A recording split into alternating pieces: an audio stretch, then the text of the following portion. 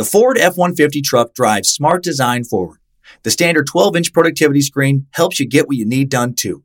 And the available Pro Access tailgate improves access to bed and cargo and utilization of the bed, including when towing a trailer.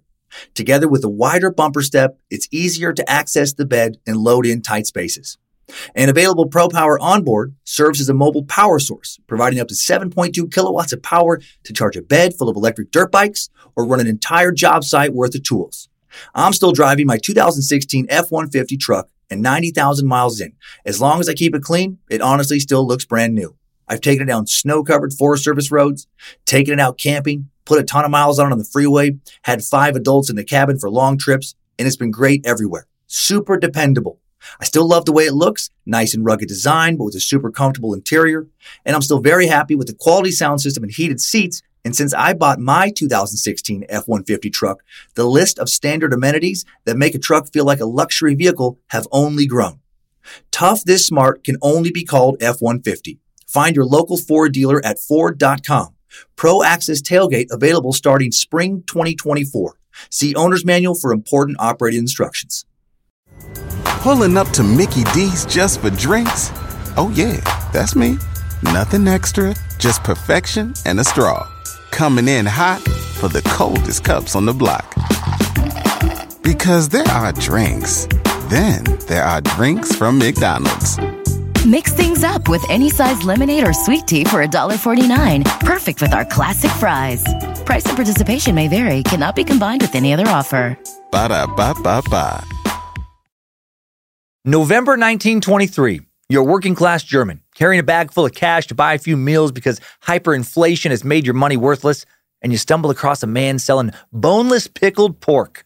Sounds weird, maybe kind of disgusting, but you're happy to have finally found some meat you can actually afford.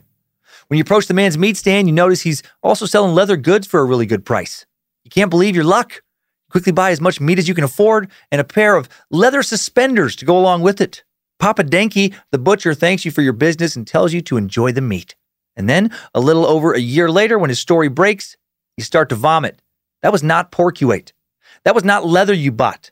Karl Denke, lovingly nicknamed Papa by the citizens of Munsterberg, was a cannibal serial killer who murdered for over 2 decades, a butcher who ate pieces of his victims and sold their meat to strangers, a monster who kept victims' bones and fashioned their skin and hair into random pieces of apparel. Denke was a quiet man who kept to himself and began killing as early as 1903 and who killed all the way until 1924. The true number of his victims is unknown. The estimates range anywhere from at least 30 to somewhere around 40. And almost no one had a clue what he was up to for over 20 years.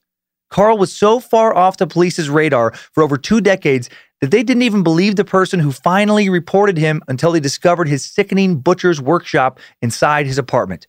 How did he get away with what he got away with for so long? As we'll learn today, Germany's interwar economic troubles helped him out immensely and sent victims literally to his door. How is he not more well known? Until the 1980s, Karl's story was almost completely lost to history. As crazy as his crimes were, others were committing even crazier crimes at the same time, and his dark acts did not grab that many headlines in Germany or elsewhere. But we will learn all about his forgotten deeds today. Who was the mysterious Karl Denke? Why did he feel the need to not only kill but eat his victims as well? And maybe sell their meat to unsuspecting customers at the local market? And by maybe, I mean almost certainly. What other German serial killer stole his spotlight? All this and more on a historical true crime. Maybe don't eat any meat while you listen to this edition of Time Suck. This is Michael McDonald, and you're listening to Time Suck. You're listening to Time Suck.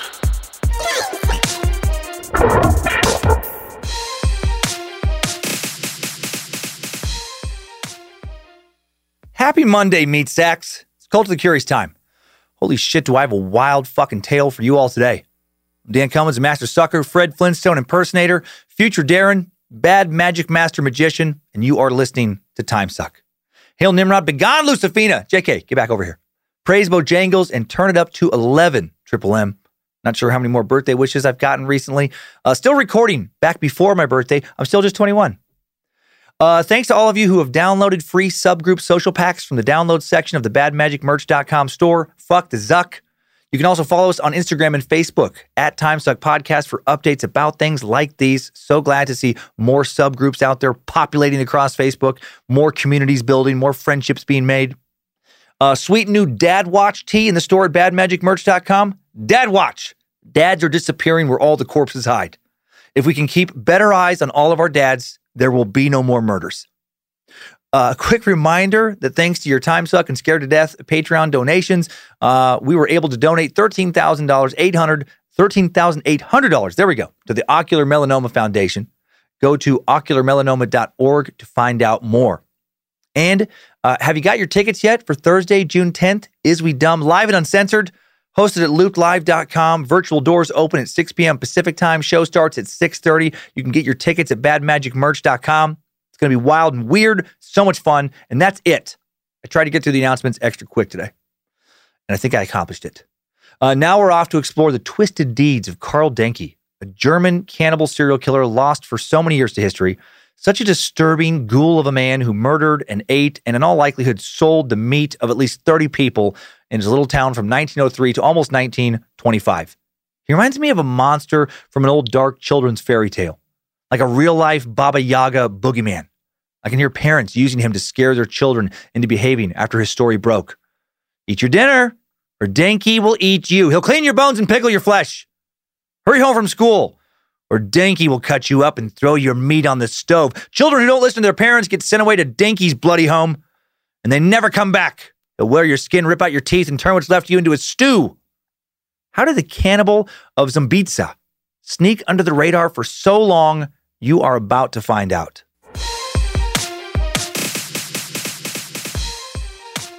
Summer 1999. What were you doing then? Working on summer break? Traveling with the Spice Girls? Working as a roadie for their Christmas in Spice World tour? Not even born yet, young meat sack? If you were Lutzena Bialy, the Polish custodian of the Silesian Library of Poland's Wrocław University, you were coming across dark details of the life of one seriously fucked up serial killer. You were thinking, how have I never heard of this monster before?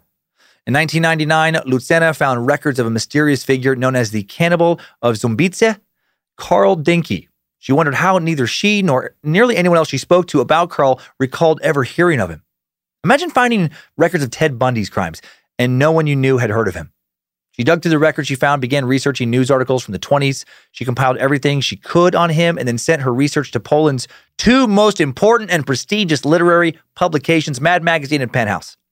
Only Poland's finest minds, its very best writers, are able to get published in Penthouse and Mad Magazine. JK.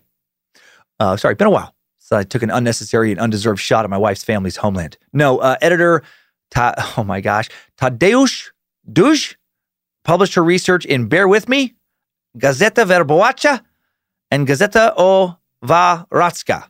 Hope I got those pronunciations right. I listened to some native speakers say those words on Forvo.com and literally said out loud to myself, fucking what? All of the Polish words I've said so far look absolutely nothing like how they would be said with the same letters in English. A lot of Polish words in Today Suck. I always forget how tricky the language is. I played a game with myself during the research where I would take a guess, look at the word regarding how it sounds, say it out loud to myself, see how close I was to the correct pronunciation on Forvo. Not even remotely close. Not even in the ballpark. A single time. Thank God for websites like Forvo and professors posting lectures on YouTube. Both the publications I mentioned are daily Polish newspapers. And then in July and August 1999, in that little range, the Household Equipment Museum in Zumbitsa, the Southwest, now Polish, once was a German town of about 9,000 souls where Denke lived and hunted. It was called Munsterberg when he was there. They put together a small exhibit for Denke featuring photographs and some of his tools. Worst museum name ever, by the way. The Household Equipment Museum. No wonder they put in a serial killer exhibit. I'm guessing attendance was a little light when it was just the Household Equipment Museum. Probably had 10 total visitors stop by, like in the history of that museum before Karl Denke's exhibit. Who the fuck is going to the Household Equipment Museum? How bored do you have to be for that to sound fun? Anyway, those who attended the exhibit were shocked. I bet they were. I am jaded as hell to true crime details after all the topics we've covered. I was still shocked. Before this exhibit, almost no one outside of Poland or Germany knew about Karl Denke. Very few in Poland and Germany had either heard of Denke, or at the very least, they hadn't thought about him in decades. Had he committed the same crimes in, say, the U.S. in recent years? Netflix and or HBO would have certainly already aired documentaries about him.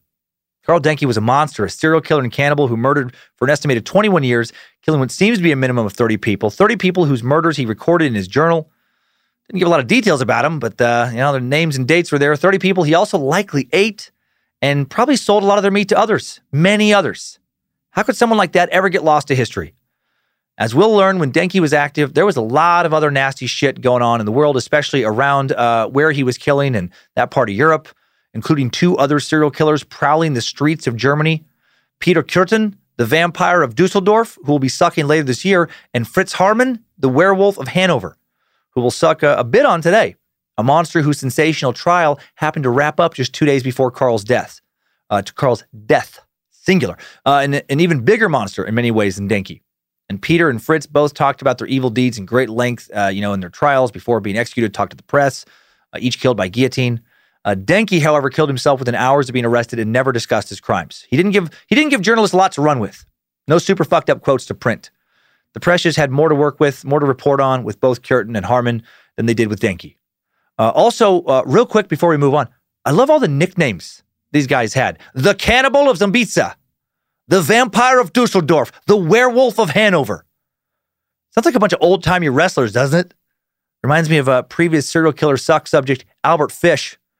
Also active in the 1920s, just in America, not Germany, who was dubbed the Brooklyn Vampire and the Werewolf of Wisteria. Showbiz. That's how they do it in Hollywood. It'd be an epic wrestling match.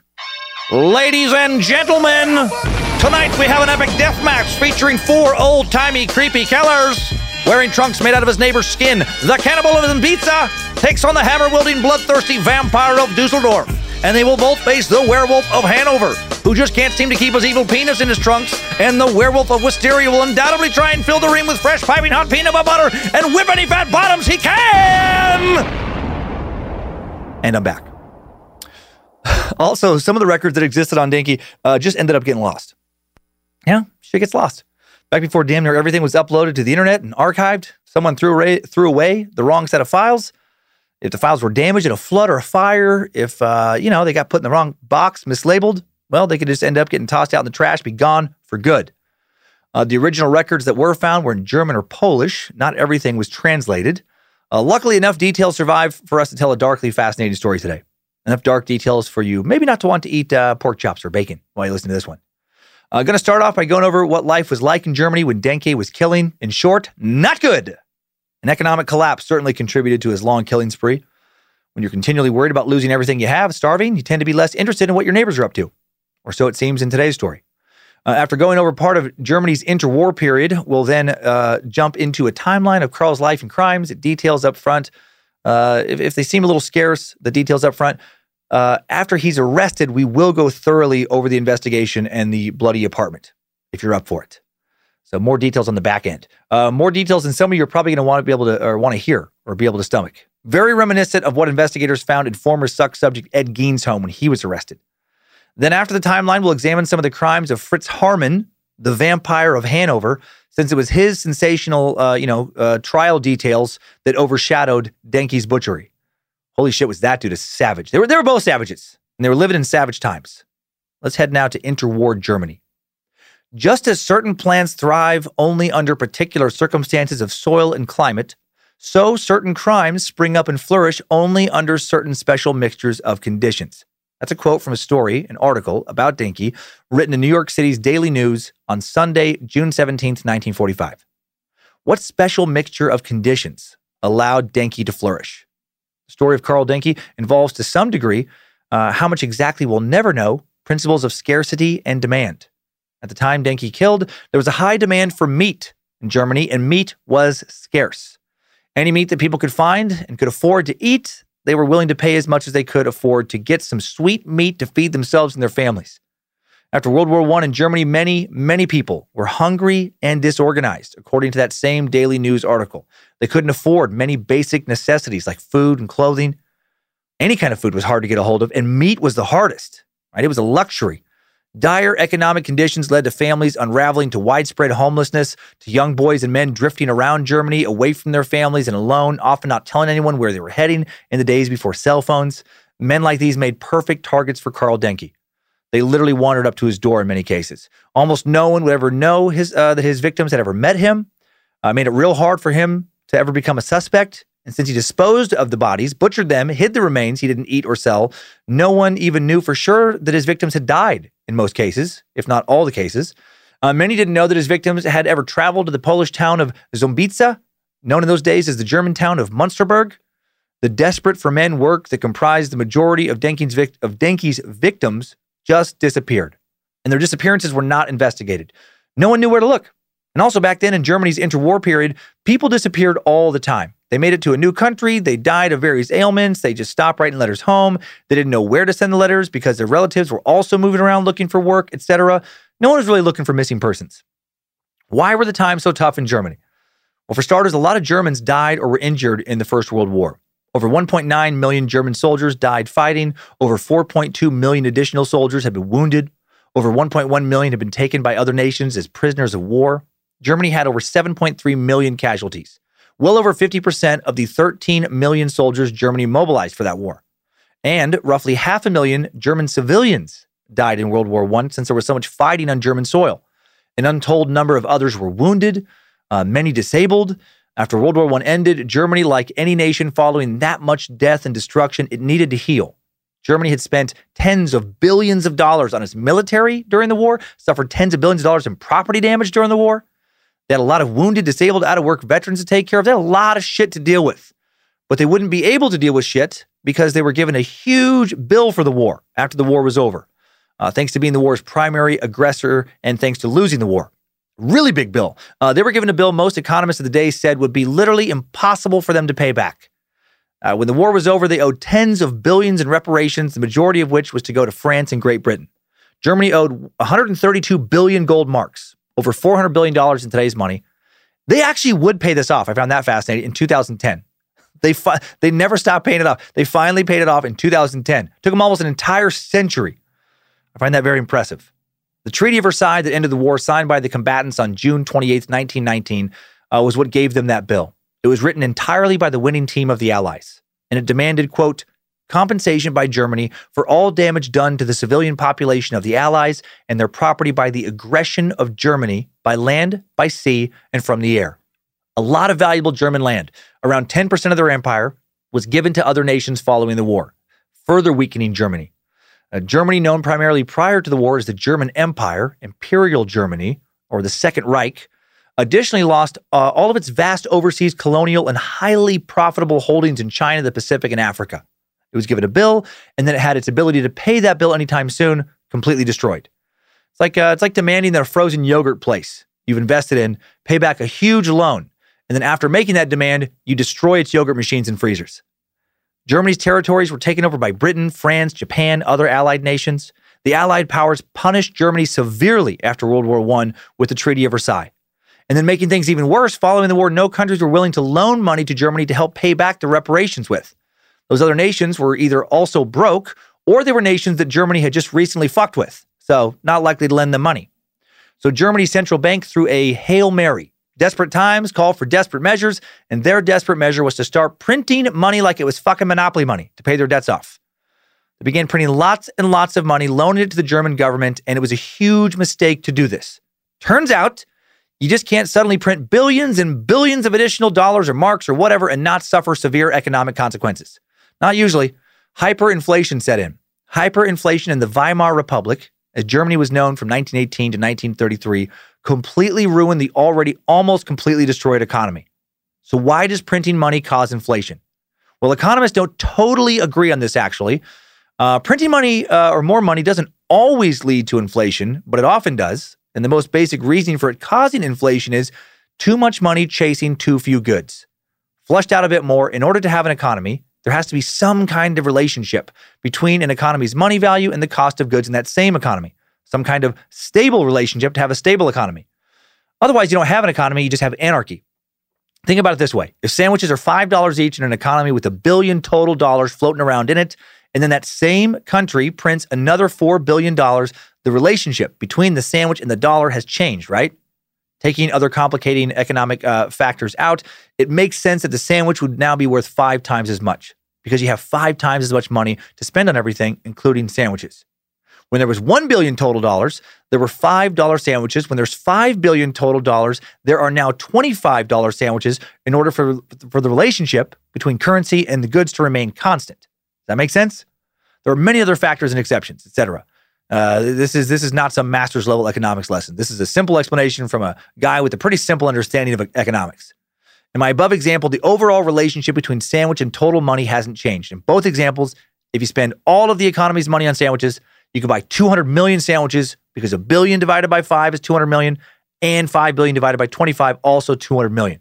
But, and this helps explain what happened to Germany, what if an economy printed a fuck ton of extra money, but none of that money went to its people to buy sandwiches with? Right? What if it was given to foreign nations? What if all of a sudden you're still making the same amount of money you were making before the extra money was printed? You still have the same amount of money in the bank you had before the extra money was printed, but now shit's 5 times as expensive. That showcases the danger of inflation, of hyperinflation. If you don't make enough money to keep up with the rapidly rising cost of goods due to the printing of far too much money, you are motherfucked. And this happened big time in the Weimar Republic. And a lot of people were fucked. Check this out to see how the value of the German mark fell through printing way too much money way too quickly, as illustrated by comparing its value to the US dollar over the same 4-year period. This is mind-blowing. 1919, $1 worth 4.2 marks. 2 years later, 1921, $1 worth 75 marks. 1922, $1 worth 400 marks. Now it really starts to ramp up. By January 1923, $1 is worth 7,000 marks. A few months later, in July, 160,000 marks. The next month, 1,000,000 marks. Now it really ramps up. By the end of 1923, $1 is worth 4.2 trillion marks, which means that money is essentially completely worthless. It's insane. How did hyperinflation get that bad? Well, unless you have already studied economics extensively, you'll have to study economics for a lot longer than this entire episode will last to understand it. Best of luck. No need to do that here since it's not the focus of the episode. The only really important thing to know is that it did happen, and that it led to really, really shitty times for the Weimar Republic. Hyperinflation got so bad people had to carry loads of cash just to buy basic necessities. Photos from the time show people carrying wheelbarrows of money just to buy a loaf of bread. At one point, it cost 1,000,000 marks to send a letter. 1,000,000. For a time, money became so worthless, Germans used it as wallpaper. The overall German population went from being relatively prosperous before World War I to a nation full of homeless people, widows, and injured veterans, unable to work and provide for their families after the war. People lined up all the way down the block, waiting to buy whatever meat anyone was selling, no matter how tasty or not tasty it was, no matter what kind of meat it was. The homeless men and women's shelters were full every single night. There are pictures of children posed next to stacks of money they used to build forts and towers. German babies grew up playing with money because their parents couldn't buy them any toys. What an insane and terrifying situation.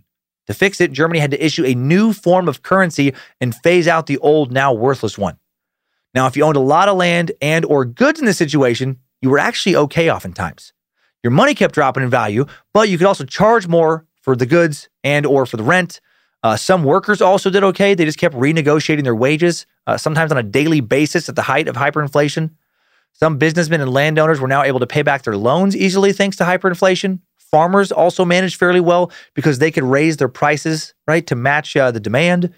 Some other people weathered the storm by turning to a barter economy. They traded for goods and services. Some benefited, got land, other valuable assets for food. But a lot of people just got fucked. Most people. If you didn't own much, you were unemployed when this hit. Even if you had a lot of cash in the bank, this hyperinflation absolutely financially devastated and destroyed you. Can you imagine if that happened now? Imagine how disheartening it would be. Just how psychologically devastating it would be to find that all the money you worked so hard for suddenly lost all of its value. It's hard for me to fathom. People who had not carefully put money aside, people who had carefully put money aside in banks for years suddenly had nothing. And this is a lesson in diversifying your savings. Don't just have it all in cash. Veterans had pensions from the war that were suddenly worthless. German artist George Grosz, popular in the 1920s, was quoted as saying about all of this, shopping had to be done immediately. Even an additional minute meant an increase in price. One had to buy quickly because a rabbit, for example, might cost 2,000,000 marks more by the time it took to walk to the store. A few million marks meant nothing really. It was just that it meant more lugging. The packages of money needed to buy the smallest item had long since become too heavy for trouser pockets. They weighed many pounds. People had to start carting their money around in wagons and knapsacks.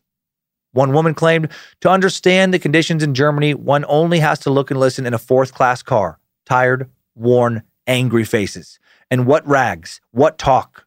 How one has to slave to earn nothing at all. All those millions by nothing. Bread is 600 billion.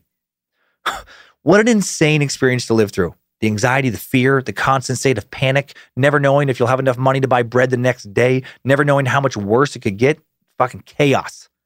And during this inflation crisis, Denke was at the height of his butchery, leading some to think that his cannibalism was probably influenced and maybe even primarily motivated by this economic crisis. I'm not so sure. Partially motivated, maybe. But I wonder if economic conditions just gave him a kind of maybe but not really good excuse to do something he wanted to do for other, much more disturbing non-economic reasons. Now, with the backdrop for his murders established, let's meet this monster in today's Time Suck timeline. Right after today's sponsor break. This show is sponsored by BetterHelp. If you suddenly had an extra hour show up in your day every day, what would you do with it? Work out, sleep, read a book, play Fortnite, call your mom, take judo lessons, finally watch all the episodes of Shameless? A lot of us spend a lot of our time wishing we had more time. But why? Time for what? If time was unlimited, how would you use it? The bad news is that you're not going to get that 25th hour. But what you can probably do is reprioritize where you spend some of your time. Therapy can help you find what matters to you so you can do more of it with your time. This year, my health is more important to me than cranking out another stand-up special as fast as possible. So I canceled a tour, sacrificed that income, and decided to spend a lot of the time I just got back working out more, resting more, relaxing more, and enjoying time with family, friends, and just myself. And I'm so glad I did. I feel better than I have in a long time. And my BetterHelp therapist, Debbie, was very helpful in getting me to make the decision to pull back. Thank you, Debbie. If you're thinking of starting therapy, give BetterHelp a try. It's entirely online, designed to be convenient, flexible, and suited to your schedule. Just fill out a brief questionnaire to get matched with a licensed therapist and switch therapists at any time for no additional charge. Learn to make time for what makes you happy with BetterHelp. Visit BetterHelp.com/timesuck today to get 10% off your first month. That's BetterHelp, HELP.com/timesuck. After years of fine print contracts and getting ripped off by overpriced wireless providers, if you've learned anything, it's that there's always a catch. So when you hear that Mint Mobile wireless plans are $15 a month when you purchase a 3-month plan, you're probably thinking, what's the catch? Well, there isn't one. Really. They cut the cost of retail stores and pass those sweet savings directly to you. It's pretty simple. Mint Mobile is here to rescue you with premium wireless plans for just $15 a month and no catch. All plans come with unlimited talk and text, plus high-speed data delivered on the nation's largest 5G network. And you can use your own phone with any Mint Mobile plan and bring your phone number along with all your existing contacts over. And in addition to saving money, like over a 50% price drop from what I was paying before, the network quality, in my experience, is better than it was with my old service provider. To get this new customer offer and your new 3-month unlimited wireless plan for just $15 a month, go to mintmobile.com/timesuck. That's mintmobile.com/timesuck. Cut your wireless bill to $15 a month at mintmobile.com/timesuck. Additional taxes, fees, and restrictions apply. See Mint Mobile for details. Thanks to Rocket Money, I canceled a membership to a gym I used to go to, where I continued to pay a monthly membership for a couple of years after I stopped going. I didn't even recognize the charge. Rocket Money found it, though, and it was canceled. Rocket Money is a personal finance app that finds and cancels your unwanted subscriptions, monitors your spending, and helps lower your bills so that you can grow your savings. Rocket Money will even try to negotiate lower bills for you by up to 20%. All you have to do is submit a picture of your bill, and Rocket Money takes care of the rest. They'll deal with customer service for you. Rocket Money has over 5 million users and has saved a total of $500 million in canceled subscriptions, saving members up to $740 a year when using all of the app's features. Stop wasting money on things you don't use. Cancel your unwanted subscriptions by going to rocketmoney.com/timesuck. That's rocketmoney.com/timesuck. rocketmoney.com/timesuck. I still love peanut butter and jelly sandwiches, but I'd stopped eating them almost entirely a while back because the bread, on top of the sugar from the jelly, made me so sleepy.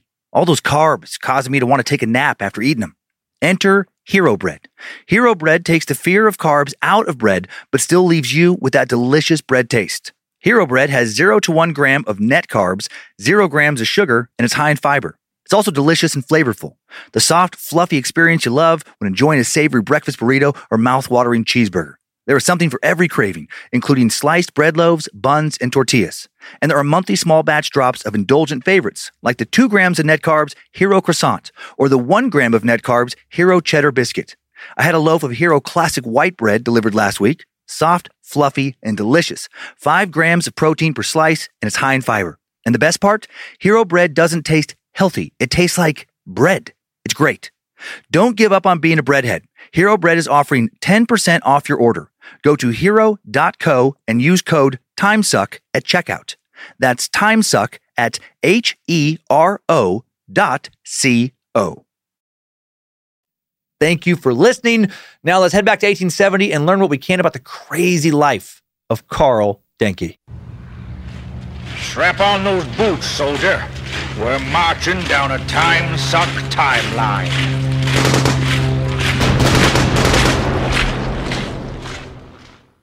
August 12th, 1870. Karl Denke was born in a small village in Germany called Ober-Kunzendorf, part of Lower Silesia, just 3 miles from the town of Münsterberg, now known as Zumbica. So many dual names in this area because it bounced back and forth between falling under the jurisdiction of Poland and Germany for centuries. Now it's part of Poland. And in 1870, it was also part of Poland. But from 1871 to 1945, the entirety of Denke's life, minus the first few months, it would fall under German control. First, the German Empire, then after World War I, the Weimar Republic. Also, if you're familiar with this dirtbag, or you look into him, you'll see that some sources, like Wikipedia, will list his birth as 1860. Others list 1866. Some go with 1870. From what we can tell, the most reliable seeming sources, some of the original German sources and various American newspaper entries from the early 20th century list his birth date as 1870, so we're going to stick with that today. There is not a lot of information about Karl's early life, very little actually. He was the son of a wealthy farmer, described as being pedantic, and pedantic can mean anything from really particular, sometimes a positive connotation, to really fussy, obviously more of a negative connotation. Generally, I think it's negative. That's how I think of it. Everything had to be just so, possibly with pedantic young Denke, exactly how he wanted it, or he threw a kind of fit, type of deal. And we'll find out later he was very particular. Highly organized in a very macabre way. Definitely had his own specific way of doing things. Karl seems to have had just 2 siblings, both older brothers, but their names and the names of the parents not known. At least they weren't translated from what we can tell. We can't find them. A lot of records about him and his family seem to have been lost. I kind of mentioned that. Or at least they, again, haven't been translated and published anywhere online. They may exist in that little Polish museum that has, or at least had, a display on him. What we do know is that he had a poor relationship with his parents and his brothers. His family owned a successful farm in their village and are described in sources anywhere from middle class to somewhat wealthy, usually like upper middle class, somewhat wealthy.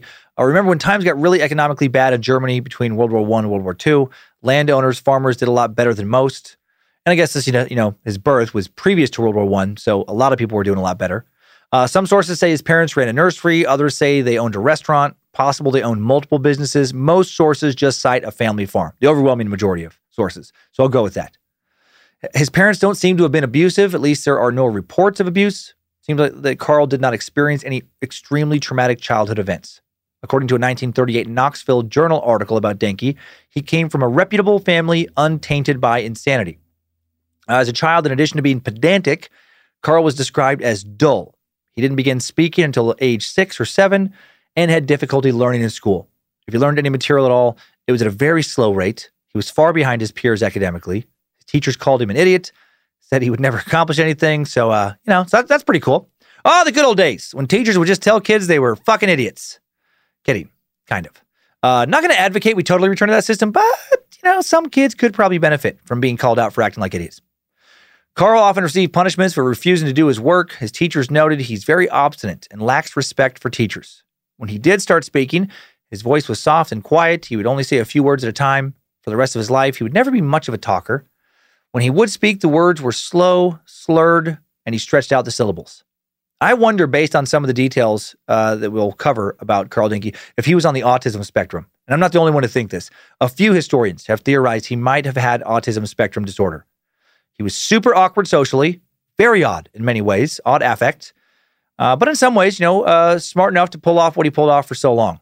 Very unemotional, very methodical about a lot of the things he did. He moved slowly, moved as little as possible.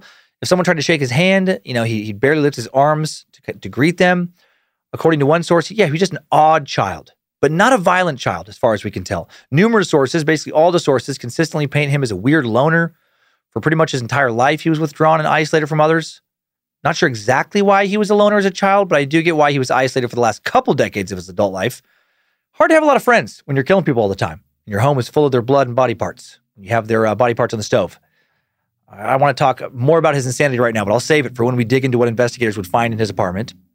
After he began speaking around the age of 7, Karl did start to improve a bit in school, which makes sense. A little easier to get your grades up if you can speak. His social skills did not improve so much, though. He never seemed to make any friends, didn't seem to pal around with other kids at school. He really didn't like school. Sometimes his 2 older brothers would literally carry him to class because he threw tantrums and refused to go to school. He was a chronic bedwetter. Poor young Karl had a lot of shit going on, a lot of shit to deal with. Fear of being teased for all that may have helped lead him to a life of being a loner. After he was done with elementary school, he was done with school entirely, stopped going. His formal education was over. Never having made any friends, his social life was now reduced only to his family. And from what we can determine, he didn't care for them and they didn't care for him either. He didn't go to local dances or any popular social outings. Extreme loner. He liked to walk through the woods alone. Wonder what he was thinking about on those walks. Killing people? Eating people? Making belts out of people? We'll never know for sure. Guessing he was thinking about girls and not in a loving way. In a couple of old articles, it said that Karl was known for frequently making misogynistic comments. He strongly disliked women, but never seemed to give a reason why. Maybe too many girls in school had been mean to young Karl. Maybe Mama was mean to him. We don't know a lot about Mama. Almost nothing. For whatever reason, he never seemed to express any romantic interest in girls growing up or ever. No credible rumors that he was gay and romantically interested in boys either, or interested in them platonically. He didn't seem to be interested in anyone. Another one of the few details we know about Karl's childhood is that he ran away a lot. So, he didn't like others and didn't like his family. Dude was troubled. Most of the time, the police brought him back, but not every time. One time he ran away, no age assigned to this, but he had to have been younger than 12 based on upcoming timeline details. And he was gone for 9 months. Gone for 9 months before the age of 12. When he returned, he told his family that he'd been working in a quarry, then construction. And then apparently he never told his family why he left or why he came back, just continued on as if nothing happened. That's the way it's written. What the hell is going on in this family? I wonder if his parents were just glad he was gone when he ran away. Just, Mother, Father, Karl's run away. Yes! Woo! Finally our prayers have been answered at long last. Our quiet creeper son is gone. We can now hope that the wolves eat him. He gets lost in the forest and never returns. I don't know. I just picture his parents and 2 older brothers embracing in a big group hug, crying tears of joy. Karl is gone! Karl is gone! In 1882, at the age of 12, Karl runs away from home again, works as a gardener's apprentice. Love that title. What does a gardener's apprentice do? I picture them doing nothing but pulling weeds, right? Like the gardener does everything else. Gardener handles the watering, the seeding, the pruning. The gardener's apprentice just pulls weeds and, throws the weeds away. That sounds like a job Karl could have handled. After running away this time, he never moves back in with his parents, and his family doesn't seem to be upset by this. Maybe they truly didn't want him. Maybe this man who became a brutal and disturbing serial killer was just also a really fucked up kid. We just don't have those details because the interviews that would have given us those details either got lost or never took place to begin with. And if he was a monster and if his family was happy to see him leave at 12, I don't think that necessarily means they're bad parents. Right? I mean, I would be devastated if my kids ran away, but I have pretty good kids. But what if I really had a bad seed? Like a really bad seed? What if you had a monster at home?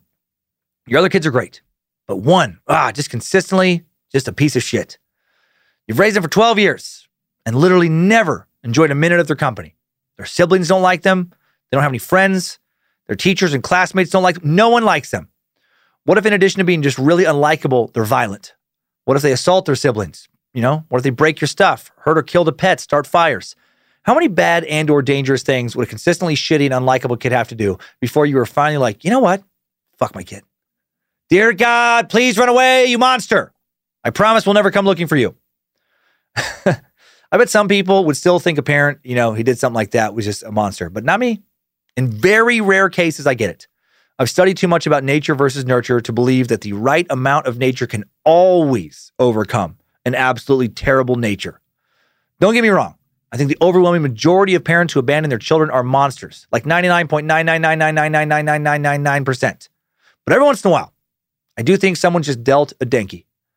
And then what the fuck are you supposed to do, right? Some of us are born blind. Some of us are born deaf. Some of us are born without lower torsos or ability to walk, or with brain damage, or with a chronic illness that drastically reduces our life expectancy. And some of us are born bad, really bad, terrible moral compasses, born without the cognitive ability to empathize, right? To not be drawn towards hurt and mayhem. Maybe Denki was one of those people. Denki would work for this unnamed gardener for about a decade and seemingly fit in fine enough with all the other apprentices in the area. He didn't do anything too weird, stick out from the others. I love that there was numerous gardener's apprentices back then. Didn't necessarily make any friends, but it doesn't seem like anyone came forward after he died to say something like, oh yeah, I remember Carl. He was super fucked up. A lot of people he hung around went missing.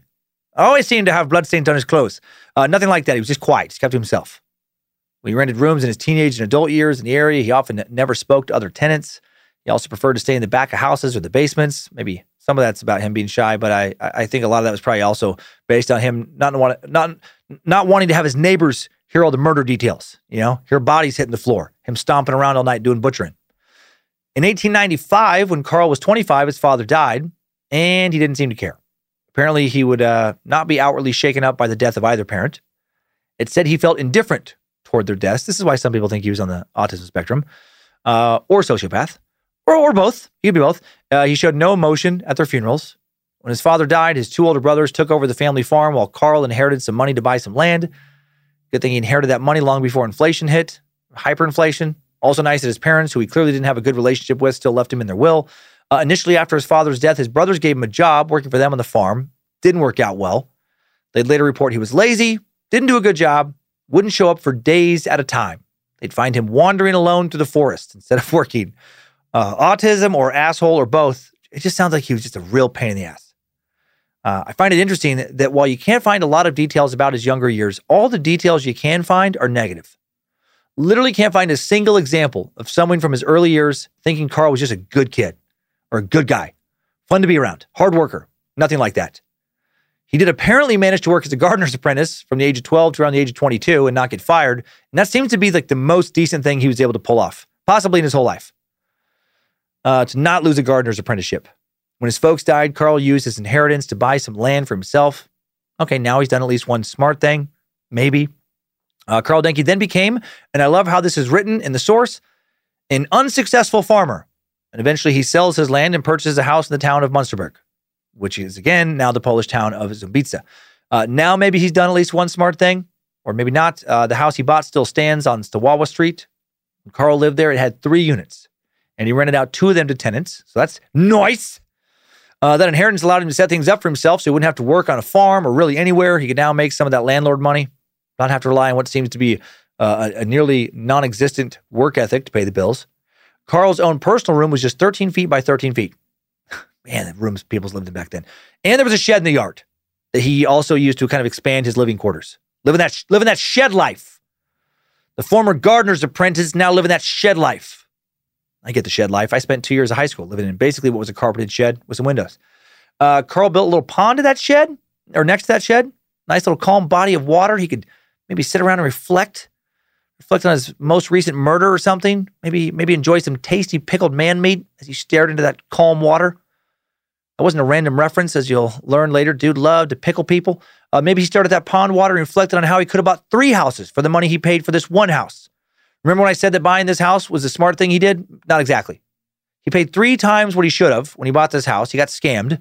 His 2 brothers were worried enough about him getting scammed again and about him losing what little he had left of his inheritance that they pushed for legal guardianship of Carl after this purchase. Not sure if that decision really came from any kind of real genuine concern for Carl or from worry that if he lost everything, they'd have to help take care of him. And that would create family problems for them. His brothers only didn't get guardianship because a doctor they spoke with regarding Carl's ability to take care of himself, Carl's doctor, told him that Carl could easily become violent if he was no longer in control of his life. No idea how the doctor came to that conclusion. At this point, as far as we know from all the source documents we can find, Carl had never been aggressive towards anyone in his life, never had any outbursts. But this doctor knew that he could be violent. And the doctor, would of course be right about Carl. He would soon begin to exhibit some real violent tendencies that, once discovered, would shock the people of Munsterberg. At the time, about 9,000 people lived there, same as today. It was said to be a close-knit town where everybody knew each other's business. At least they thought they did, but no one knew what Carl was doing there for over 20 years. When he first moved into town, the farm was just a few miles outside of town. When he first moved into Munsterberg, he sold little wicker baskets and other crafty products. So random. His next business venture, even more random. Using the land around his home as a garden, he's going to put those gardener's apprenticeship skills to use. He tried his hand at rhubarb farming, and he did really well. Before long, he was known as the Rhubarb King of Munsterberg before he began working as a butcher. And I wonder what exactly our source for that particular info, an article in the April 3rd, 1938 edition of the Knoxville Journal, meant by the Rhubarb King. Like, did one resident of Munsterberg they interviewed say that? And only they and maybe two other people who knew Dinky thought he was the Rhubarb King? Did he give himself that nickname? Did he introduce himself as the Rhubarb King to people? Did he truly have a gift when it came to growing rhubarb? And he really did grow a citywide rhubarb reputation. Right? People always talking about his rhubarb. So what do you think? Do you like it or not? I do like it. It's a fine strawberry rhubarb jam, Johan, but what? It's just that I had some of Carl Denke's strawberry rhubarb jam yesterday. In fact, it's very good. No one beats the Rhubarb King. I mean, the rhubarb he uses, it's so perfectly ripe. It's so sweet. I think I would eat it without the strawberries. And don't get me started on his pear rhubarb almond crisp thing he whipped out the other day and served hot with the cold scoop of vanilla bean ice cream on top. Just marvelous. And the week before, he made the craziest apricot rhubarb walnut bread that was like, I get it! He's the Rhubarb King! Sorry, that's probably just funny to me. I just never heard anyone referred to as the Rhubarb King before, because no one in the States that I know of anyway seems to give much of a shit about rhubarb. I also got lost in rhubarb for a moment because it reminded me of my great-grandma Stell, who really did make an awesome strawberry rhubarb jam that no one seemed to care as much about as me. I care a lot about rhubarb. Carl Denke probably would have killed me. The Rhubarb King would have lured me to my death with that tart, semi-sweet fruit, pink celery-looking edible stock vegetable thing that's served as a fruit, even though I think it's a vegetable. He would have offered me some tasty jam, and a few years later, he'd be grilling my ass cheeks on his stove. Also not a random reference. Making rhubarb might have been the one really good choice Carl made, or maybe it was to become a butcher. The Rhubarb King clearly didn't make that much money growing rhubarb because he soon left the root vegetable game for the meat game. Becoming a butcher, that would serve Carl well in a variety of ways. After the economic crisis began, butchers were some of the few people that still had jobs. No matter what the hyperinflation was, people still needed food, and meat was the scarcest food. And if you had a good supply of it, you were going to be okay. And once he got to butchering, Carl did seem to always have a fresh supply of meat. It just wasn't always, it seems, the pork he was advertising. In addition to his butchery, Carl's brothers sent him a small amount of cash each month. Despite their poor relationship, they believed he was, quote, feeble-minded, and they wanted to help him out. And maybe he was feeble-minded. Again, I think of serial killer Ed Gein. If you're not familiar with that old suck subject, or just forgot, Ed, the butcher of Plainfield Gein, was a ghoul and a grave robber who killed 2 women, dug up at least 9 other women's bodies from nearby cemeteries to make all sorts of shit out of their skin out in Wisconsin. Nipple belts, face masks, not COVID masks, like someone else's face is your face kind of mask. A shoebox full of vulvas. Ed Gein made himself a suit out of women's skin. He told investigators he made the suit so that he could become his mother, to literally crawl into her skin. He would literally go out on his family's giant farm once he was the only one living there after his folks died and dance under the moonlight wearing a skin suit he had made from the bodies of middle-aged women after his mom died. Ed Gein, the inspiration for Norman Bates from Hitchcock's film Psycho, Leatherface from the Texas Chainsaw Massacre movies, Buffalo Bill from The Silence of the Lambs. Remember that psycho dancing in the mirror? Would you fuck me? I'd fuck me. I'd fuck me hard. I'd fuck me so hard. And Ed Gein, although he wasn't quite thought to be feeble-minded exactly as they would have said back then, he also wasn't a real bright guy. He was socially awkward as fuck, didn't have any friends, another weird loner. Such a weird dude. He actually didn't really seem to want to hurt anyone. He just really, really wanted a skin suit so it could be mama. As crazy as that sounds, and what does sound crazy, because Ed was literally insane. And for being caught, he spent the rest of his life in a mental hospital. And Carl, he might have been like Ed in some ways. He also might have been much more calculated and sadistic. But he might have just really wanted people's meat. And, to get it, well, he had to kill him. Still makes him a monster, just a different kind of monster than, say, the Kansas City butcher, like, Bob Berdella, who really wanted to rape and torture and hurt people as much as possible before they died. Now that we're talking about serial killers, let's move on to this serial killer's first victim. It's likely that February 21st, 1903 was when Karl Denke killed for the first time, when he was 33. His possible first victim was Ida Launer, and we know almost nothing about her. Just based on a ledger entry, we'll go over his ledger later, that he very likely did kill her and did so on this date. We don't even know how he killed her. Based on what we'll learn about other crimes, I'm guessing he either swung an axe at her head when she wasn't looking or snuck up behind her and strangled her. Or maybe he got real aggressive with a stalk of rhubarb. It's possible to say for certain. Since we have no idea what this creep was doing for the next 6 years, going to skip ahead 6 years now to his next known murder in 1909, based on another ledger entry. On December 21st, 1909, now 39-year-old Karl murders a 25-year-old woman named Emma Sonder. And then a very unlucky local man named Eddard Trautmann is arrested for her murder. Her body isn't found, but she disappeared, assumed dead. And Eddard and Emma had gone on a date recently, and he was the last known man to have seen her. And in 1911, this poor bastard is found guilty of her murder and sentenced to 15 years in Glatz prison for this crime. No one thought to blame Karl Denke at the time. He wasn't even a person of interest. No one would know that Karl was the real killer until right before Christmas 1924. 15 years after her murder, over 13 years after Trautmann goes to prison, after Karl's death, after he'd spent damn near his full 15-year sentence in prison for a murder he had nothing to do with, he was pardoned and released. God, that would suck. I'm sure he wasn't mad or bitter at all about that whole mix-up. Hey, Eddard, got some great news for you, buddy. You don't have to wait until next week to get out of prison. No, sir. No, you get to go home now, nice and early. Why? Why are we releasing you early? Or because we're not doing it. We're calling a real guy. What? Speak up, you say. We caught the real guy. So sorry. Apologies. Sorry about the almost 15 years in prison. But let's focus on the good news. For this whole mix-up, since it was our bad, you know what we're going to do? We're going to give you 50 billion marks. How's that, buddy? You can grab your bags of money at the front desk. We even have a wheelbarrow for you to haul it home with. Oh, you're rich. And then I picture Eddard like leaving the prison, actually kind of happy about all of it now because now he's thinking he's wealthy. He's going to buy the whole fucking town with that kind of money. And then he realizes thanks to that hyperinflation, he's just going to get like a fucking loaf of bread and maybe some of Denke's pickled people meat. Back to 1918 now. This year, the building German economic crisis forces Karl to sell the house he had paid way too much fucking money for.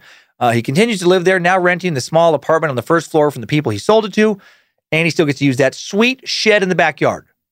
He apparently made a terrible sale, just like he'd made a terrible purchase, and soon he had lost his entire inheritance and can barely pay rent.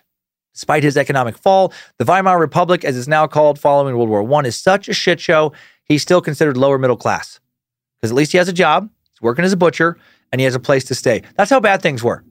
If you had enough money to rent a studio apartment, 13 feet by 13 feet, with an accompanying shed, right in the yard, in a small town, you still weren't thought of as poor. You were middle class. Oh my God, I picture some middle class kid, being teased at school. Must be nice, him. Must be nice to be able to play in a big fancy shed. Wish my parents were that rich. We live in a chicken coop, and we're better off than the rest of our family. Most of my cousins live in doghouses. Karl's home is now owned by the Voigt and Gabriel families, who would later provide a few details about his life to investigators after he's arrested. From 1918 to 1924, the final 6 years of Karl's life, he works at a homeless shelter. Seems nice at first, but I think he was scouting out future victims there, figuring out how to, how if they went missing, no one would probably look for him. I don't know, getting a feel for that population. His tenants and locals, or the tenants, the locals around town started calling him Papa Denke around this time because they liked him so much. Also, during the period from 1918 to 1924, his killing frequency seemed to ramp up considerably. And authorities still had no idea he was a serial killer, not until shortly after he died following his arrest at the end of 1924. Although he was well-liked, he was treated with suspicion by some, not because of his lonely life, but because of his sexual indifference. He was described as neither man nor woman in a source, and was judged by the town for never taking a wife. He was known for being polite, humble, donating to charity, and letting the homeless stay for free at his apartment before he was found to be a murderer. He's doing that, letting them stay at his apartment so he could kill him, but they didn't know that at the time. But he wasn't liked by some because he didn't have a wife. Funny what can set off people's, radars. Did the fact that you heard screams coming from his apartment bother you? No, not really. Did the blood you saw on his clothes on numerous occasions, did that upset you? No, not at all. Did the fact that you saw numerous men enter his apartment and never leave ever bother you? No. Never thought a thing about it. So what did bother you about him? He was single! What kind of monster? He never asked anyone out. Look, we all get blood on us from time to time. We all have people disappear in our homes. We all have the occasional death cry blast out of our humble abodes. But what kind of sick fuck stays single? Also around 1918.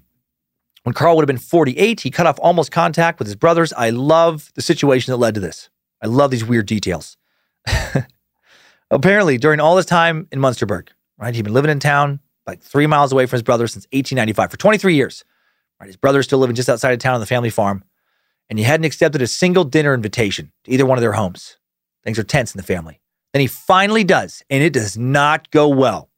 It's the one and only time he'll have dinner with one of his brothers. As an adult, his brother gets furious with him for eating, quote, 2 pounds of meat in one sitting and calls him a glutton. He ate too much meat. That ruined what was left of their relationship. After this infamous meat squabble, Carl never comes back to his house, ever. Just picture some curious neighbor talking to one of his brothers, after this happens. Why don't you talk to your brother Carl anymore? Too much meat! He eats too much damn meat! I mean, seriously, what kind of grown man eats 2 pounds of meat in one dinner as a guest? First, my wife gives him a half pound of meat, carefully weighed out in the kitchen on the meat scale, for use for our guests. We don't want to seem stingy, don't want to seem cold. We make sure every guest gets half pound of meat, every guest. It's generous amount. The Schoenheits, ask anyone. They only give the guests a quarter pound of meat. The Rickenbackers, a half slice of bologna, old grey bologna. But our farm is doing well. We know times are tough for many, so we go for the half pound of meat. If someone asks for a second, we will give them a second half pound of meat. We don't love it, but we don't make fuss. This is 4 times as much as the Schoenheits, and they are not stingy. No one gives the guests as much meat as the Denkis, but Carl, fucking Carl, you've always been such a problem. He asks for thirds. He asks for fourths. And then he doesn't say thank you for so much meat. Many families pray to have that much meat in a whole month, and he gets it in one meal, in one sitting. We shake our heads, we call him a glutton. Already we don't care for him so much. He's all so odd. And that is the last straw. That was the last steak, if you will. While his family may not have cared for him, now in the last years of his life, when he was killing the most people, Carl's social life seems to have finally blossomed. Last couple of years, in his early 50s, Carl was apparently well-liked and popular in Munsterberg. He was an organ player at the local church, carried crosses at funerals, as all good people do. That's how you know someone's a good person. If they play the organ at church and, they carry a cross at a funeral, well, you fucking trust them with your life. He had city permission to sell meat and clothes door to door, which is horrifying because he was almost certainly selling people meat for years. He had permission to sell meat at a local market, now called the Ratswa Weekly Market. He sold leather suspenders, belts, shoelaces as well, and I think they were likely made out of body parts. You'll see why soon. While he was no longer the rhubarb king, he did gain a reputation in his last years for selling some really tasty, boneless pickled pork. That sounds so horrific. That was almost certainly pickled people. In addition to selling his probably, pickled people meat, Carl often traveled to, selling it locally. He also traveled to Breslau, a slightly larger town, 62 kilometers, 38 miles away, to sell pickled people and or pork and human skin and or leather goods at their meat market. Carl's fucked up meat market stand was a popular spot for local shoppers. He was known for having fresh, cheap, tender, juicy meat. And it was probably human. Due to that inflation crisis, people were hungry. They had almost no money for food, like we talked about. They were just happy to get their hands on some cheap, sweet meat. And Carl, because he was murdering his meat, not spending any money, raising livestock, he was able to, sell his meat for, good price. Good meat at a cheap price, bound to make any butcher popular in the Weimar Republic in the early 20s. Then his human meat slinging days suddenly come to an end on December 21st, 1924, when Carl Denke is arrested after being accused of murder. And then just a few hours later, he commits suicide. The community is shocked. A lot of people found him odd, but almost no one thought he was a criminal of any kind. He played the organ! Come on! He's not a murderer! Here's how the night of his arrest went down in all likelihood. There are a few different accounts out there, most slightly different. This is the one I feel best about. A 35-year-old homeless man named Vincenz Oliver enters the city of Munsterberg on the 21st looking for work like any other German. Like many Germans, I guess not any other, but you know what I mean. Vincenz, classified in old newspaper accounts as a vagabond, one of many traveling artisans who wander from town to town, turning their hands to any bit of work that might earn them a meal and a bed. They were an ill-fed, ill-clothed lot, many of them former soldiers, partially crippled by the war and regarded by more substantial citizens as little more than tramps. As a rule, they congregate at the cheapest inn in the poorest section of town, not being able to afford any better. That comes from an old newspaper account. Vincennes arrived in Munsterberg, goes to a local hangout spot known for vagabonds. Vincennes has just come from Strehlen, a town 30 miles away, and he quickly hears stories about Papa Denki, a kind local man with a reputation for helping out those down on their luck. He'll give you a bowl of stew and a warm bed to sleep in. Vincennes, desperate and hungry, needs a place to stay. After knocking on some other doors, following up on some other leads about other kind strangers, he arrives at Carl Denki's house. He knocks on Carl's door. Carl invites him in, asking, "Are you a stranger here?" "Yes, sir," says Vincennes. "I have just arrived." And then Denki asks him, "Scale of 1 to 10, how tasty do you think you are?" And Vincennes, thinking he must have misheard him, is like, What did you just ask me?" And then Denki is like, "Scale of 1 to 10, with 10 being butt steaks that will pass for the finest filet mignon beef at Berlin's finest steakhouse. And 1 being if you pickled me with enough right spices, doing some salt, some down on the luck, struggling family would go, not get too upset, choke into my meat. How good do you think it tastes?" No, he didn't say any of that 1 to 10 crazy scale shit. Of course not. What he really asked was, "Are you looking for work? I need someone to write a letter for me." This was apparently his scam. This comes up a few times. Eager for any money he could get, Vincennes responded, "I'm sure I could do it to your satisfaction, sir. I'm no great penman, but the letters I write are legible." Carl offers to pay him 20 pfennig, equivalent to about $10, enough to buy some food at the time. Vincennes agrees to do the work for the offered price, steps into Carl's creepy-ass little apartment. Carl was cooking up some mystery meat stew when Vincennes walks in, comes in, sits down. He eats the meat stew. He eats people. His stew with people. Sits down at the table with Carl. He's so hungry, he even eats the fat and the gristle, he would later say. Lah. Vincennes thanks Carl for the food. Carl asks him to start writing the letter. Vincennes sits down to write, or I guess he's already sitting down. He starts to write. Carl gets up, paces around behind him, begins to dictate the letter. "Dear Albert, you fat belly." I did not make up that weird opening to the letter. Apparently that's what he said that Carl asked him to write to somebody. "Dear Albert, you fat belly." And while his guest had his eyes focused down, was distracted, Carl grabs an axe. Vincennes takes a pause, turns around to ask if Carl wants to begin with a date instead of, just opening with the greeting. He turns his head and Carl is standing over him with the pickaxe, swinging it down. He ducks as Carl is swinging. The axe glances off his head, gets stuck in the table. Stunned but not knocked out, Vincennes and Carl now fight. There's a big struggle. It's not totally certain how big Carl Denki was, but descriptions of him and the picture of his body make me think he was a bear of a dude. Broad shoulders, a barrel chest. Couldn't have been an easy fight after getting hit with an axe in the head, especially. Carl latches onto Vincennes, refuses to let him go. Vincennes screams for help, continues to struggle, does manage to escape from Carl's grasp, continues calling for help as he runs out of the apartment. Massive amount of blood pouring out of an open wound on his head. Incredibly, his wound would later only require stitches and he'd be fine. No skull fracture, no major brain injuries. Turning his head at the last second saved his life and put an end to the long run of a serial killer. Another account claims that after Vincennes ran screaming into the street, some neighbors asked who injured him. He pointed to Carl, who was now standing in the doorway of his home, red-faced, twitching, shaking, grinding his teeth. The neighbors couldn't believe that nice old, but weird, but nice, Papa Denki had just tried to randomly murder someone, and now they try to apprehend Vincennes, thinking he must have tried to hurt Papa Denki, and Papa Denki was defending himself. So Vincennes has to get away again. He does. He continues running, runs all the way to the police station. Once he makes it to the police station, he makes a formal complaint. And at first, the police do not believe what he's telling them. That Papa Denki, out of nowhere, just attacked him with an axe. But then a doctor treats him, confirms the wounds could have indeed, probably did, result from an axe wound. The police, led by Sergeant Melens, are still reluctant to go talk to Denki. Vincennes is a vagabond. Papa Denki is a local, fairly well-liked citizen. They warn Vincennes that Papa Denki is going to sue him for slander. And they threaten to put him in jail for 2 weeks for making false accusations. And then they did hold him in jail for essentially being homeless, like these vagrancy laws. From his cell now he's arrested for being attacked. This poor bastard Vincennes, he refuses to recant his statements about Carl. The officers leave reluctantly to go talk to Carl. Once they make it to his apartment, he doesn't let him in. He comes outside to greet him. He admits to attacking Vincennes, and then they bring him down to the station to talk further. They still don't think it's his fault. He tells him he only attacked Vincennes because Vincennes had tried to rob him. He was trying to defend his property. The police now decide to take Vincennes back to Denki's place to recreate this attack, see if they can find out more details. They tell Denki they're going to have to go inside his apartment, and when they say that to Denki, he gets real quiet. Carl stops responding to their questions now, gets despondent. Of course he does. He knew what they were going to find. He knew that his killing days were now over. Suddenly, the officers think for the first time that maybe there is something to Vincennes' story. Just a few hours later, before investigators even check out Denke's apartment, at 11:30 p.m., a sergeant peers into Denke's cell and finds him dead, hanged by his handkerchief. Carl had tied his handkerchief to a ring in the wall meant for chains. Then he laid down on the floor, pressed down with all of his weight until he choked to death. The handkerchief he used, if you're like, how the fuck did he do that with a handkerchief? Wasn't just a small square of fabric that many of us normally think of with handkerchiefs today. Back then, German handkerchiefs were more like scarves, plenty long enough to turn into a noose. The photo of his body taken right after he committed suicide is the only confirmed picture of him we have. His final near victim, Vincennes Oliver, still in jail. He was actually sentenced to 10 days in jail for vagrancy.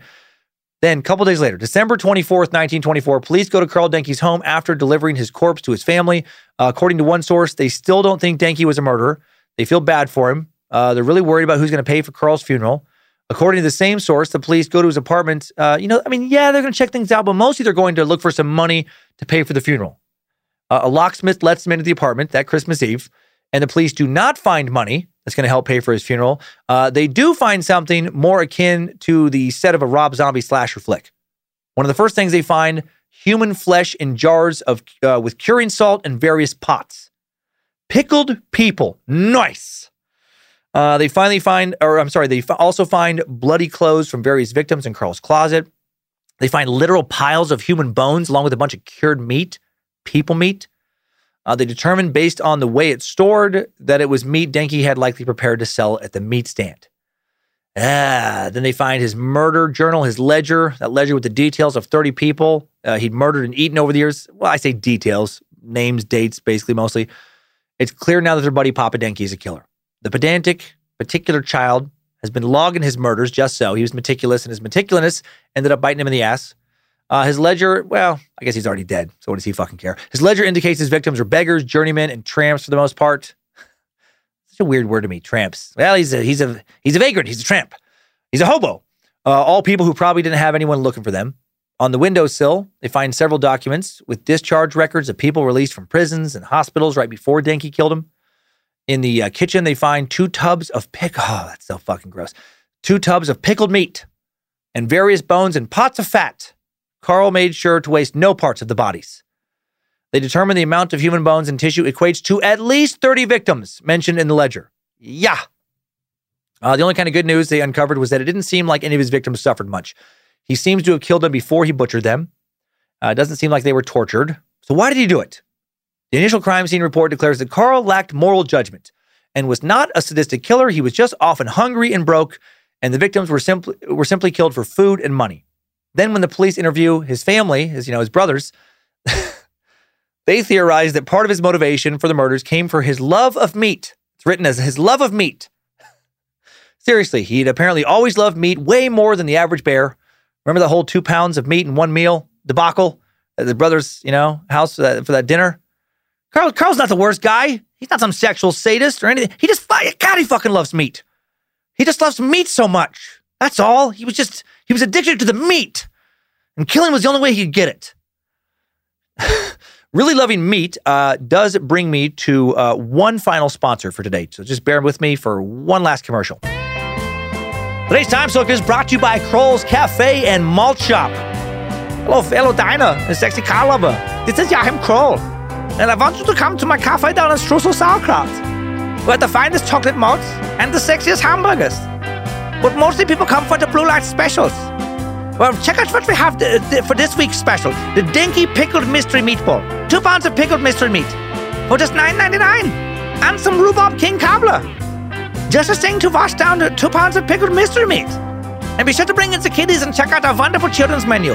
Bring in the kiddies. I will be happy to cover the little plates with copious amounts of semen. Our semen brown fry sauce is quite delicious. Our rich and creamy house recipe is made by myself every morning. So come on down to Kroll's Cafe, where it's always mostly beef. I promise. Old sponsor there. Haven't had Kroll's Cafe buy ads in a while. It's nice to see them back. Lab testing would detect human proteins in a lot of the meat investigators found at his place. Doctors also analyzed Denke's stomach and detected human protein in some not fully digested meat there. He was for sure a cannibal. And I think he ate a lot of human meat. In the pic of him taken right after he died, he looks well fed. Looks like a dude who threw down 2 pounds of meat in a single meal on the reg. After making it, to this info for the first time, I started to wonder, how many pounds of human meat did this dude probably eat over the years? More than anyone else in recent history? Hundreds of pounds worth? Over 1,000 pounds worth? Let's do some math, just for funsies. They think he killed at least 30 people. And then he killed them for their meat, right? I did some more Googling that I'm sure sent some more alerts to whatever federal agent is in charge of cyber surveillance on meat. And it appears that the average human has about 75 pounds of meat on him. 75 times 30. That's 2,250 pounds. This is like the most fucked up story problem. Kids, let's say he sold half and then he ate the other half. How much human meat does that leave him with? No, that's it's over 1,100 pounds of people meat for him to eat. That's a lot of meat. A 2018 study conducted by the USDA, the U.S. Department of Agriculture, found that Americans ate a record amount of meat in 2018. The average American ate 222 pounds of meat and poultry. How much of each? Doesn't say. But I think it's safe to say that the average meat-eating person eats more poultry than red meat. So let's say that the average American eats around, 100 pounds of red meat in a year. 400 quarter-pound burgers. Now imagine eating 400 quarter-pound burgers a year for over 11 years. And now imagine that every single one of those burgers did not come from a cow, but from a person. That's how much people meat I think Denke could have easily eaten. He could have eaten more than that, right? He's not the average meat eater. Not many are throwing down 2 pounds in a meal. And since Denke presented his people meat not as beef, but as pork, check out these quick stats. According to 2020 stats, the average American eats just a tick over 66 pounds of pork a year. A lot of bacon, a lot of sausage, a lot of pork chops. It would take someone almost 17 years eating over 66 pounds of pork a year to eat 1,100 pounds of pork. And Denke may have eaten more than that. So much fucking mystery meat. Who were all the people he killed and ate? They ranged in age from at least as young as 16 to at least as old as 76. They were mostly men and almost all people wandering through the area looking for work. On December 25th, 1924, Christmas Day, local newspapers began writing articles about Denke, bringing his horrifying story to the public. They discussed his double life of carrying crosses at funerals, helping beggars, donating to charity. They wondered if he did all that just to make the community think he was a good guy, so it'd be easier for him to kill over and over again and just keep getting away with it. Then a week later, one local German paper writes that between Christmas and New Year's, I love this, the sale of local pork drastically declines. Yeah, I bet. That is not a good story for pork sales. How many people literally threw up after reading about Denke's secret meat source? Hundreds? Thousands? Bobby Willie Picton, from a few weeks ago, might have sold some trace amounts of human meat to the good people of Vancouver, British Columbia. This motherfucker for sure sold a lot of human meat and not trace amounts to the people around Munsterberg, right, the surrounding areas. After this news comes out, pork sales in both Munsterberg and Breslau, his two main meat markets, declined significantly, according to old sources, old papers. All of Lower Silesia was afraid to eat meat. Apparently, maybe this is being a little bit sensationalized, but one source said it led to a small, localized, additional economic crisis. Several meat canning and processing plants closed down temporarily. The whole region suffered from reported stomach disorders after finding out that so many of them might have consumed so much human meat. Oh, God, there was so much puke. Now let's jump ahead a year and change and go over the final results of a lot of analysis and investigation that was done in Denke's property. If you are eating, you should maybe stop before listening to this portion of the episode. If you thought that what I've gone over already is bad, this gets way worse. We really get into the nitty-gritty details of what Denke was up to. In 1926, Frederick Petruski, the acting head of the Institute of Legal Medicine in Breslau, wrote a full report on the Denke crime scene. The report was published in the German Journal for All of Forensic Medicine. The translation for the report comes from German forensic biologist Mark Benecke. This is some pretty disturbing stuff, and I think it deserves some pretty serious kind of atmospheric music behind it. So let me set the appropriate mood. Oh, no, come on. No, that's not right. I'm sorry. That's not right. That was terrible. That would have made it like a mockery. This is serious stuff. No, let me find, I'm sorry about that. Let me find something a lot more suiting to read this report with. The first findings made in Denke's house during the search were bones and pieces of meat. The latter were in a salt solution found in a wooden drum. There were altogether 15 pieces of skin, 2 parts of the breast, which is strongly hairy. The torso is cut through the middle, 3 fingers above the navel. Its lateral limit is the front shoulder blade, and the piece of the anterior abdominal wall, the middle of the navel, is visible. The remaining pieces belong to the side and back parts. The largest is about 40 by 20 centimeters large. Particularly striking was a very clean anus with large parts of both buttocks. Sorry. I know that did not set the right musical tone. It was probably a bit distracting. There's something wrong with me. When I first picked that out and I read that passage to Lindsay while working at home, I fucking cry laughed. It's just so preposterously tonally off. It's so inappropriate. It's this random royalty-free game show music I found. Imagine if that music played at a funeral you were at. Just how odd that would make everything. How surreal. You know, just everyone's sad. This music is in the background. He was a good man. He was a great husband, a provider, a father. But he loved game shows. And in the end, that's what got him killed. When he tried to impress the producers of Wipeout by parachuting into the Grand Canyon. Okay, let's recircle now. I'm a fucking lunatic. With some crime details. One last one. On that last one. I'm so distracted by the music, I distracted myself. I want to recircle back to one of the last details of what I just read. Particularly striking was a very clean anus with large parts of both buttocks. Are we sure he was not motivated by anything other than a powerful love of meat? Was he just eating those people, or was he also a sexual sadist and necrophiliac? Why did he have a clean butthole laying around? No wonder he lived alone, never dated. Hard to explain that. 5 seconds after walking a woman into his apartment, he's like, oh, God, you know what? Can we go to your place instead? I'm sorry. I forgot how messy this place is. Apologies. I should have at least, out of respect, put away that clean pickled butthole. The crime scene report continues without the music. The meat is brownish red. It does not feel as if the body would have lost much blood. On the back, some soft bluish discoloration is visible, as well as liver mortis, which leads to the conclusion that the disassembly of the body took place several hours after death.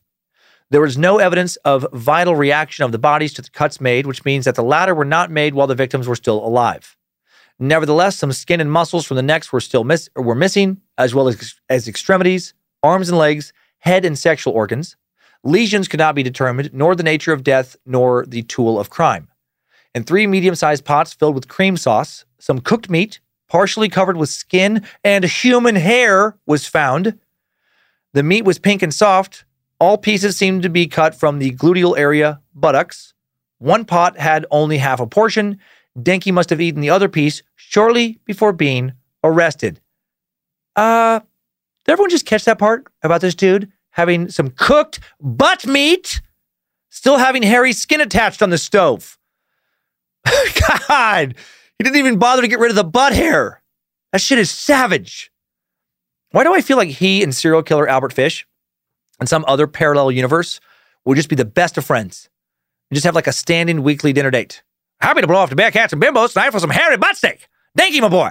Mind if I hop up on the table and garnish it with some peanut butter? Showbiz. That is how they do it in Hollywood. Listen to the Albert Fish episode of Time Suck if you really need to understand what just happened there. I feel like Denke's spice rack must have been pretty light. After hearing about the hair, I don't feel like he was much of a cook. Despite people apparently liking his weird pickled shit, I just don't feel like he was mastering his culinary skills. If, after 2 decades, he's still just happy to cook up some sloppy, hairy butt steaks. That's so fucking disgusting. The report continues. I should like to mention here that there is no evidence that Denke has ever sold the meat of his victims. All evidence has obviously been eaten. However, it seems that his guests, that is the vagabonds, were offered to eat it. Interesting that they would write this. I wonder if they wrote this to maybe try and make the public feel better. Of course he was selling this. This dude sold meat all the time from door to door. He was a butcher. When he died, there was cooked human flesh in the stove, more in his belly. He had prepared a bunch of meat, to be either eaten or sold. He had butchered previous victims. Times were tough. Meat was sold easily. He wanted, extra money. No fucking way. This dude didn't sell so much human meat. Back to the report. In the third pot, we found numerous pieces of human skin and parts of the aorta in a gelatinous mass. A bowl on the table in his room was filled with amber-colored fat that appeared to be human. Biological tests gave a weak positive result for the presence of human protein. In the shed in which the meat pieces were found was also a barrel full of bones that were cleaned of tendons, muscles, etc., that most probably have been priorly cooked. The investigation initially revealed the existence of 6 forearm bones, which means they belonged to 3 people at least.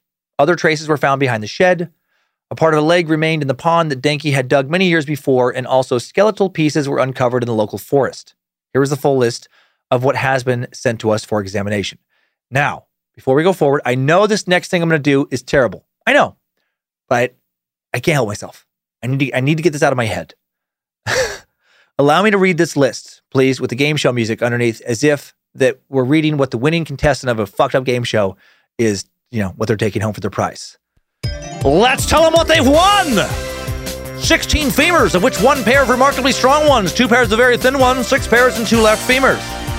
15 medium-sized pieces of long bones, 4 pairs of elbow bones, 7 heads of radii, 9 lower parts of radii, 8 lower parts of the elbow, a pair of upper shin bone, a pair of lower elbows and radii, of which extremities still remain well connected, a pair of upper arms and a pair of upper arm heads, a pair of collarbones, 2 shoulder blades, 8 heels and ankle bones, 120 toes, 65 feet and metacarpal bones, and 5 first ribs, and 150 pieces of ribs, and that's a wrap!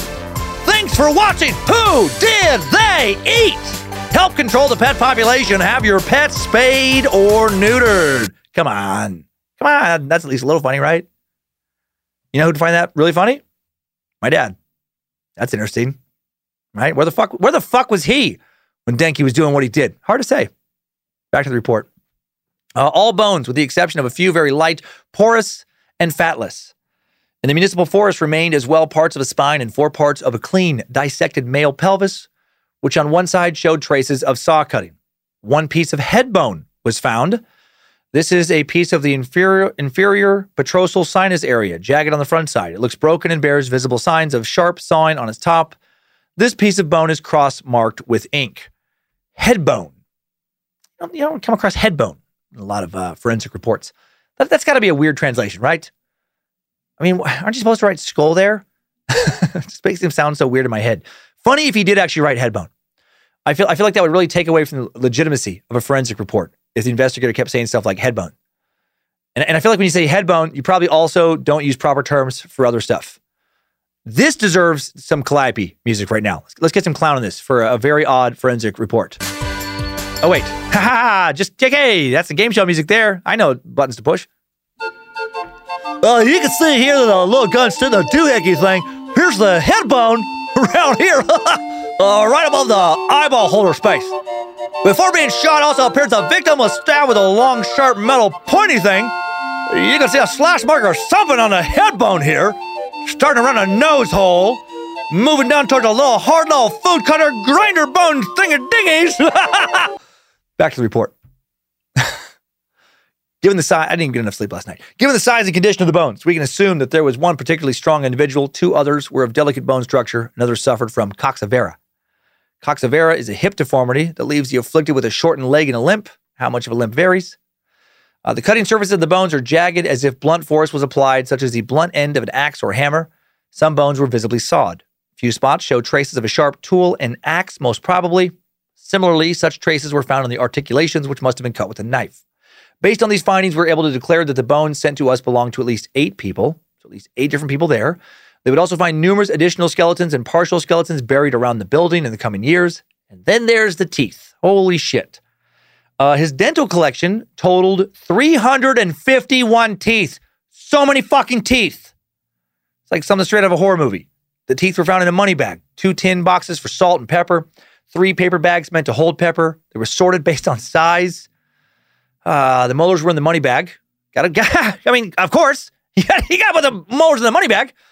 Others were in the tin box and paper bags. In one paper bag, there seemed to be a set of teeth belonging to just one person, a special set of teeth.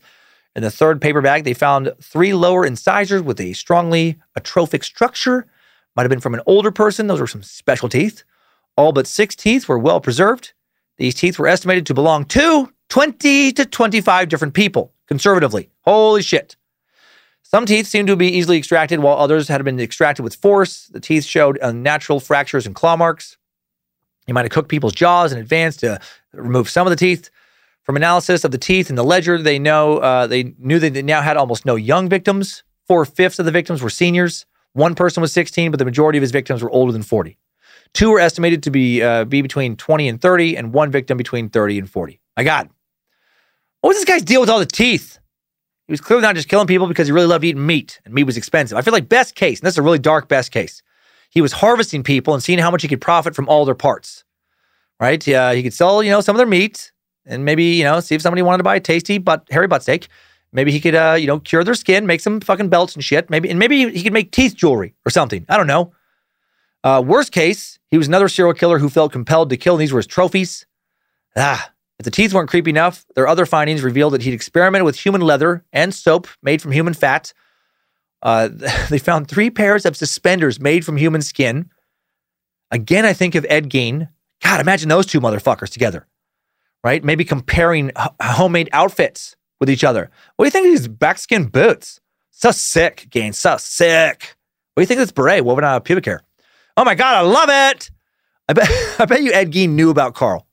He started committing his crimes 30 years after Carl died. Also, Gein's grandpa was from Germany. Gein was known to have read anything he could find about, both true crime and cannibalism. He was 18 when Denke died. I bet Gein was a big Denke fan. Back to Denke's human skin spenders. He was skinned from the chest to the pubic area to make his leather. Carl was actually wearing human leather suspenders when he died. I'm not making up this fucking ridiculous detail. Some of his suspenders still had nipples and pubic hair on them. My God. Some of them actually had pubic lice. I swear that's what the source wrote. They found pubic lice on the pubic hair on his skin spenders. Clearly, he was not doing this just for the meat. I don't think he was doing all this shit for the money, right? He was spending a lot of time with these dead bodies. And his family, they would send him money sometimes. He didn't have to do this. He just was fucking crazy. He liked it. I bet he got off on it. This guy was an evil maniac.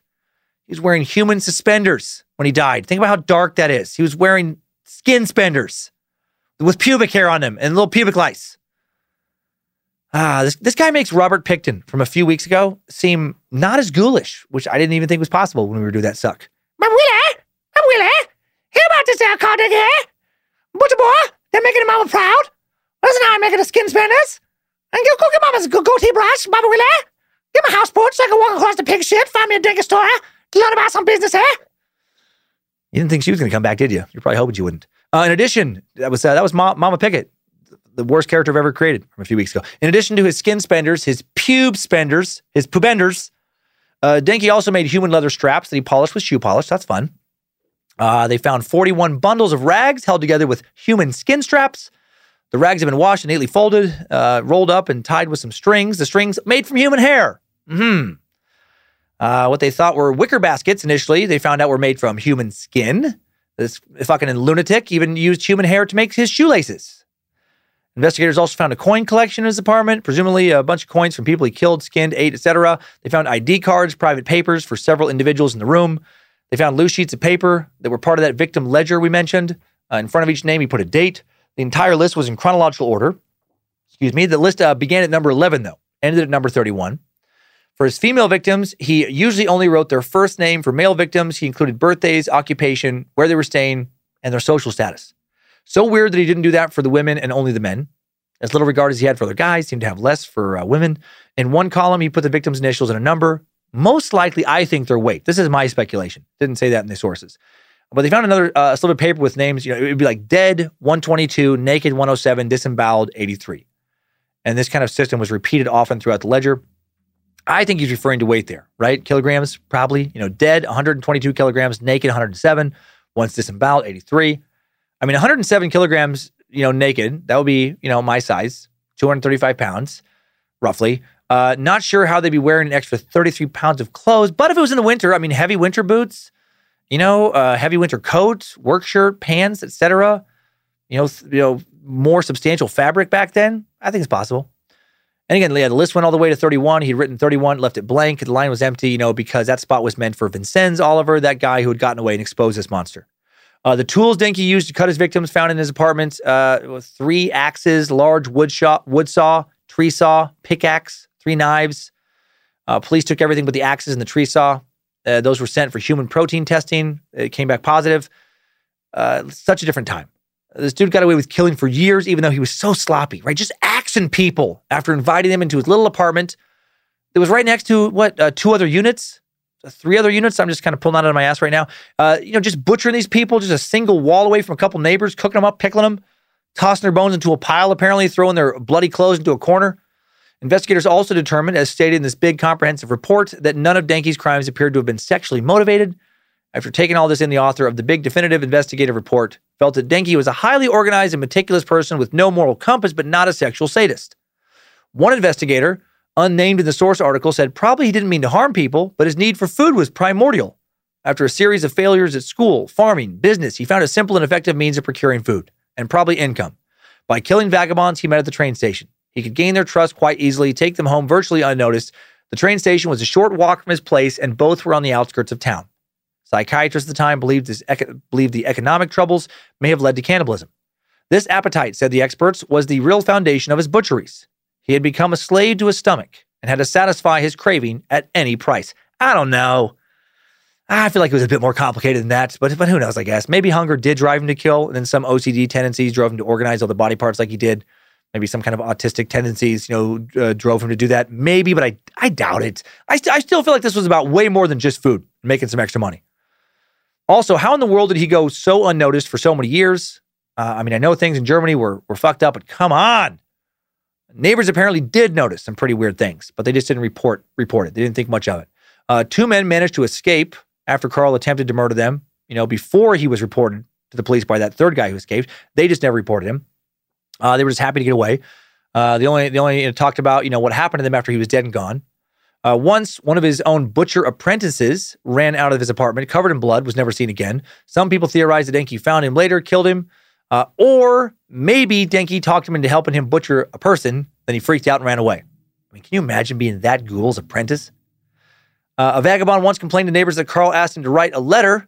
He loved the old stay distracted, write a letter, so while I axe you in the head trick.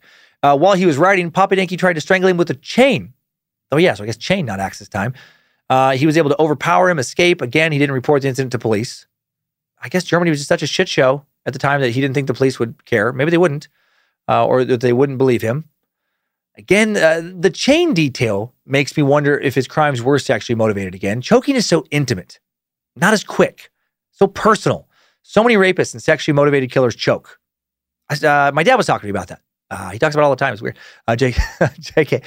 Investigators said that there was no evidence he had sexually assaulted his victims, but that doesn't mean it wasn't sexual. And it also doesn't mean that he didn't sexually assault his victims. I don't trust those old reports, right? Maybe he jerked off near the bodies or on them. Maybe he did have sex with them, right? Their bodies were all carved up. How the fuck did they know what parts he had sex with or not?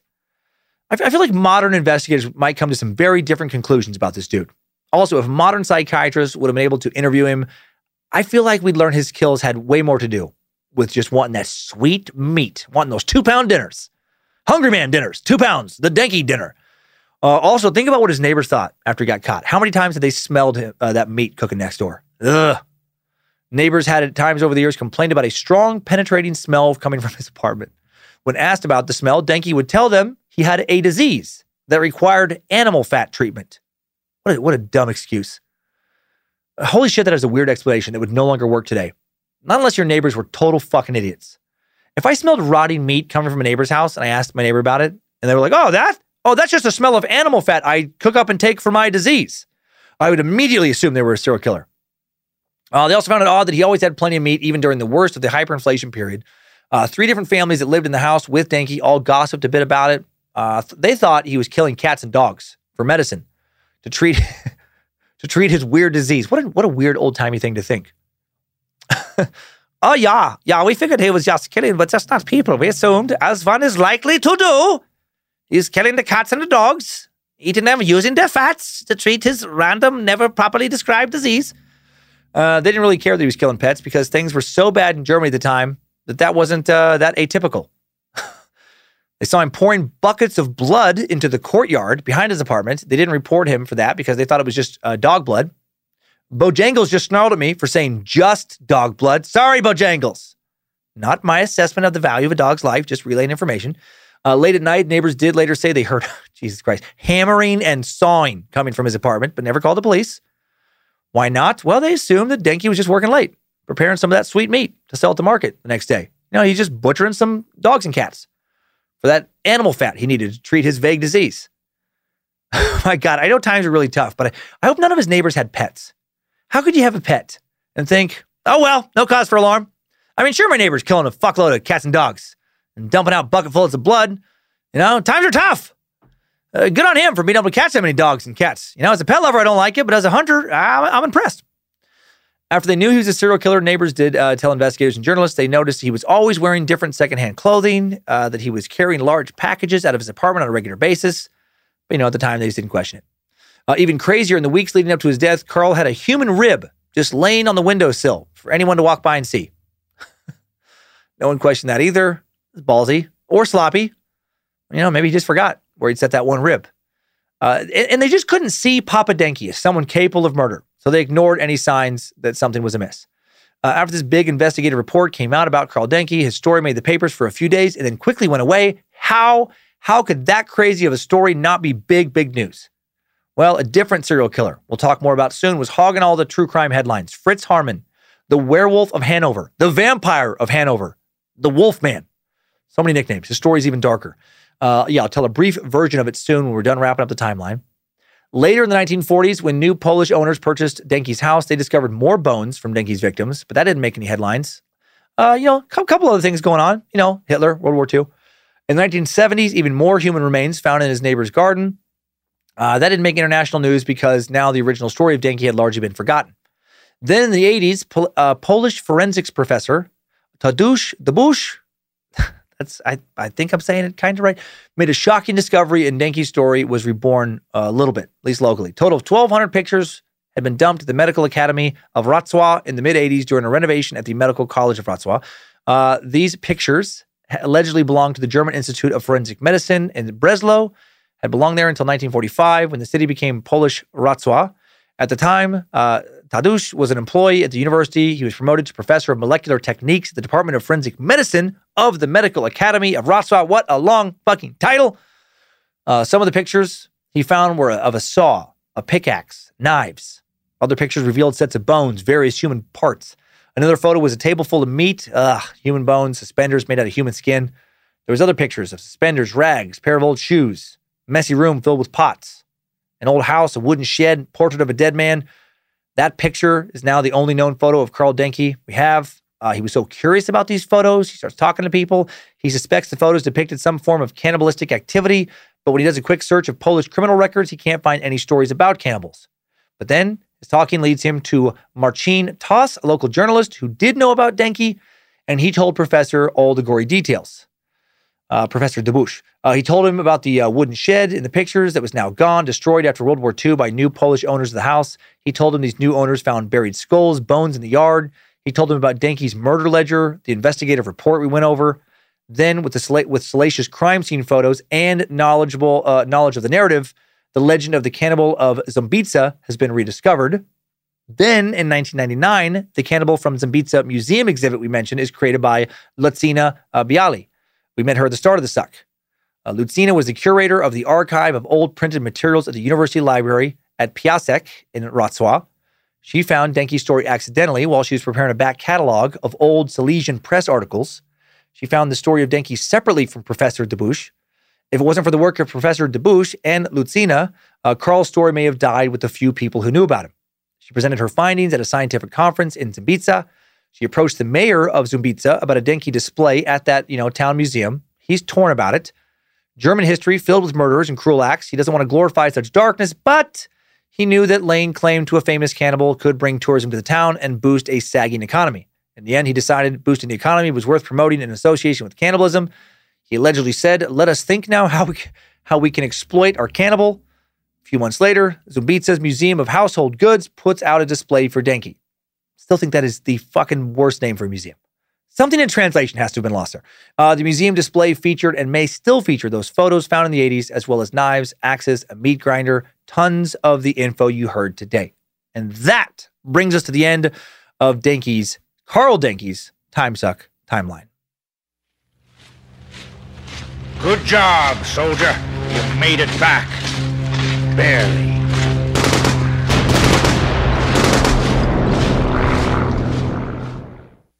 Now for a bit more darkness, right? We've already waded in so deep with Denki, might as well go further to illustrate why his story isn't more widely known, right? The main reason Karl's story got lost in history probably due to all the press coverage Fritz Haarmann's murders got, the werewolf of Hanover. He was convicted just a few days before Carl killed himself. He'd be executed just under 4 months later, also a cannibal, and his murders were more sadistic, more extreme, much more extreme, actually. Germany actually produced a statistically abnormal number of cannibals in the first half of the 1900s, first half of the 20th century there. Why? Well, that chaos that followed World War I, that economy that basically completely collapsed, people wandering the streets begging for food, searching for jobs. The scapegoating began leading up to World War II. Jewish people, socialists, communists blamed for the economic crisis, the road to the Holocaust being paved. There was escalating violence against many people who had been dehumanized. The German zeitgeist at the time, so much hate and angst in the air, made people more willing to turn a blind eye to horrific crimes than they might have reported in other circumstances. And it led others to commit horrific crimes, to do things like kill for meat. I mean, I guess think about it. If you'd already witnessed a Jewish couple next door dragged from their homes, beaten for doing nothing other than being Jewish, if you've already seen people being beaten for not being nationalistic enough, guessing a lot of people are going to be pretty reluctant to contact authorities for anything. A lot of people probably just wanted to keep as low profile as possible. Many had stolen, also, killed, lied to get food, work, to help their families survive. That may have made them less likely to report certain crimes. And hunger helped lead, other people to commit crimes, specifically of cannibalism. Denke had several contemporaries. None of them knew each other or were inspired by each other, but all operated at the same time. And Fritz Haarmann was the most infamous of them. In 1918, Fritz had just finished a 5-year prison sentence for a series of burglaries. At the age of 39, he entered the city of Hanover, known for high crime rates at the time. Perfect place for a guy planning on committing a lot more crimes. Fritz had been in and out of jail for years prior to 1918, mainly for fraud, theft, and also for sexually assaulting children. This guy was a real monster. Real piece of shit. Fritz probably had a tougher childhood than Denke's, characterized by abuse at the hands of his violent father. Fritz's father actually tried to have him put in an institution when he discovered that his son was a homosexual. Sadly, a big crime at that time. Fritz was molested by one of his school teachers growing up when he was just 8 years old. Years later, after he left prison in 1918, Fritz became a police informant in Hanover. Local police trusted him, liked him so much he was given the nickname Detective. They paid him, they gave him a badge, and unbeknownst to them, all of this just led to more crimes, more really horrible crimes. Fritz began attacking and molesting young homeless boys, using his badge to gain their trust. Most of them very young, not even teenagers. His favorite spot to catch homeless boys was the railroad station where they gathered to beg for food or money. Like Denke, he targeted people who wouldn't be missed, people with little or no family ties. He lured them to his apartment with the promise of a hot meal and potential jobs. Once inside, Fritz attacked them, raped them, then murdered them. And this is not something I have ever heard of before. This is beyond horrific. He often murdered them by tearing their throats out with his teeth. Holy shit. You did not hear that wrong. He would tear their throats out with his teeth.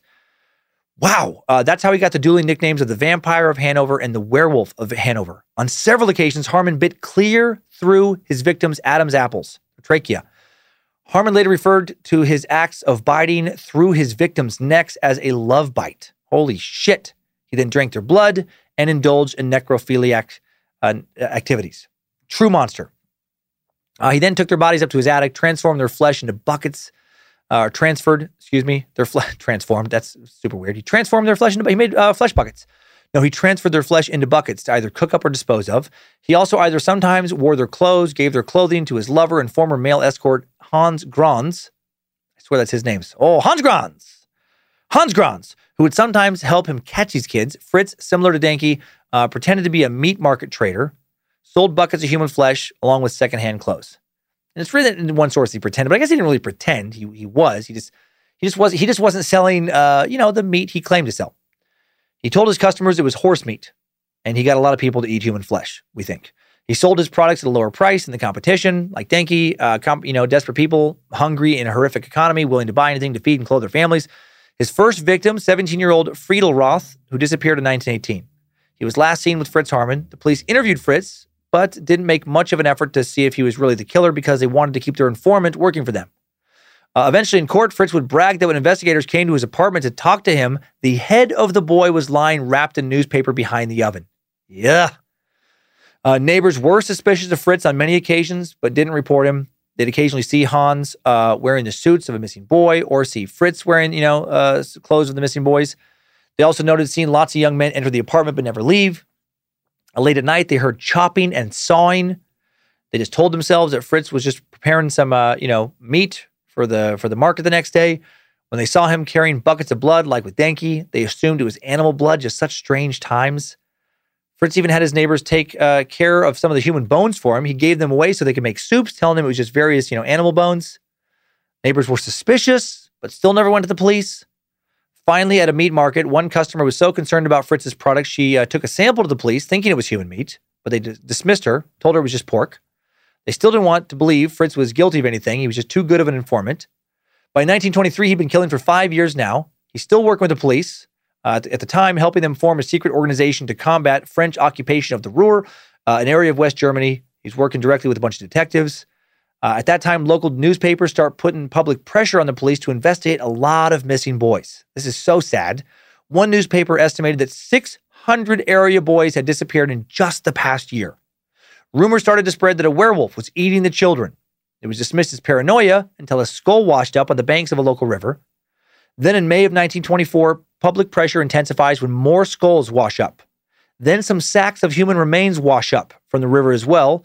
Dredgers then dig up the riverbed and they find 500 human bones. That's so fucking dark. Who was killing all these kids? Thanks to a few witnesses seeing him toss shit into the river, Fritz Harman becomes, suspect number one. The police he's been working for now finally put him under surveillance, and then in June of 1924, they catch him trying to pick up a boy. The boy tells the police Fritz attempted to molest him, so the police now arrest Fritz. While he's in custody, the police search his apartments. They soon realize his days as an informant are over. They find the bloody room with piles of clothes similar to what the police found in Karl Denke's apartment. Fritz tells him he's a butcher. He's a clothes trader. So, what were they expecting? Of course it's going to be bloody. But then the mother of one of the missing boys tells, him that tells the police that a neighbor saw Fritz wearing her son's coat. The neighbor tells police Fritz had given him, a mother of one of the missing boys saw one of Fritz's neighbors wearing her son's coat, and then that neighbor tells police that Fritz had given him that coat, and Fritz then confesses. The gig is up. In December of 1924, his sensational trial begins. It was, up until that time, the most highly publicized trial in the history of Germany. Front page headlines, day after day for weeks. Fritz captivated and infuriated the public with all the horrible shit he had done. He admits to everything. He made no attempt to show remorse. At one point, nonchalantly telling the judge regarding how many boys he'd killed, it might have been 30, it might have been 40. I really can't remember the exact number.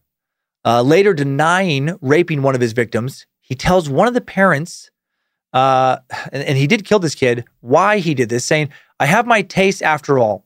Such an ugly creature, as according to his photographs, your son must have been. I would have never have taken to poor stuff like him. Such a youngster was much beneath my notice." Some evil shit to say, the parents of a child you likely savagely killed. Fritz made no attempt to hide his monstrous nature to avoid punishment or deny any of his crimes. He seemed strangely proud of his crimes. He seemed to enjoy the attention he got from his trial. He did beg for the death penalty instead of being put in an insane asylum. He said, "I want to be executed in the marketplace. And on my tombstone must be put this inscription: here lies mass murderer Harman." Man, he tells the court if he were to ever be released, he would definitely brutalize more children. On the final day of his trial, he pleads to the court, "Do you think I enjoy killing people? I was ill for 8 days after the first time. Condemn me to death. I'm not mad. It is true I often get into a state when I do not know what I'm doing, but that is not madness. I will not petition for mercy, nor will I appeal. I just want to pass one more merry evening in my cell with coffee, hard cheese, and cigars, after which I will curse my father and go to my execution as if it were to a wedding." Damn. Harman got his wish. He was sentenced to death, beheaded via guillotine on April 15th, 1925, at the age of 45. In his final moments, he stoically walked up to the guillotine, never got emotional, never seemed nervous, never seemed like he was shaking. He spoke his last words calmly, saying, "I repent, but I do not fear death." And that is why Karl Denke's case never got that much attention. As insane as it wasn't quite as sensational as the highly publicized evil deeds of Fritz Harman. And, Karl never had a trial, never spoke about his crimes. Fritz spoke about them at length. Fritz's trial ended on December 19th, just 2 days before Karl's death. And that takes us to the end of this crazy look into a dark time in Germany's history, often forgotten because it was sandwiched between two even darker times, those two world wars. Let's recap. Karl Denke, the cannibal of Zimbitsa, believed that he killed at least 30 people. Many think based on the amount of remains found inside his apartment and around his apartment, the number is likely somewhere in the 40s. may have forgotten to make some entries in that ledger of his. He's probably too busy, grilling up some 2-pound butt steaks that he ate, and he took a nap and forgot.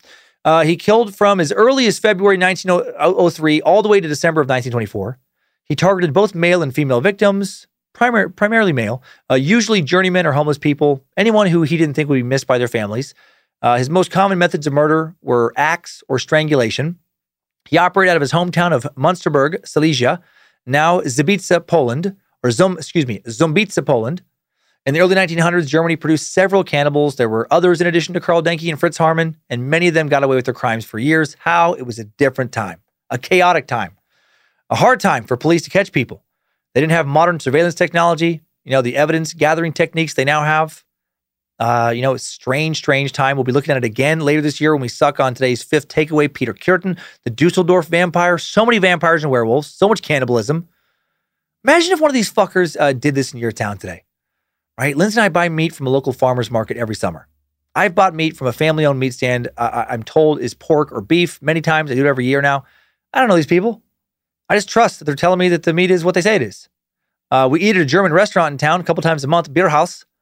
It's our kids, Kyler and Rose's favorite local restaurant, right? It's a place where they make their own sausage. I don't know what the fuck's actually in it. They say it's beef and pork. It's seasoned really well. I put so much spicy mustard on it. It could be anything. What if 10 years from now I find out that the guy at the farmer's market, at that meat stand, is a serial killer, cannibal. He's been selling human meat for years. What if the cook at the German restaurant's been doing that for years? God, would I throw up and have to steer clear of meat for a while? And I think, what if I knew one of the victims and then realized I had possibly eaten some of them?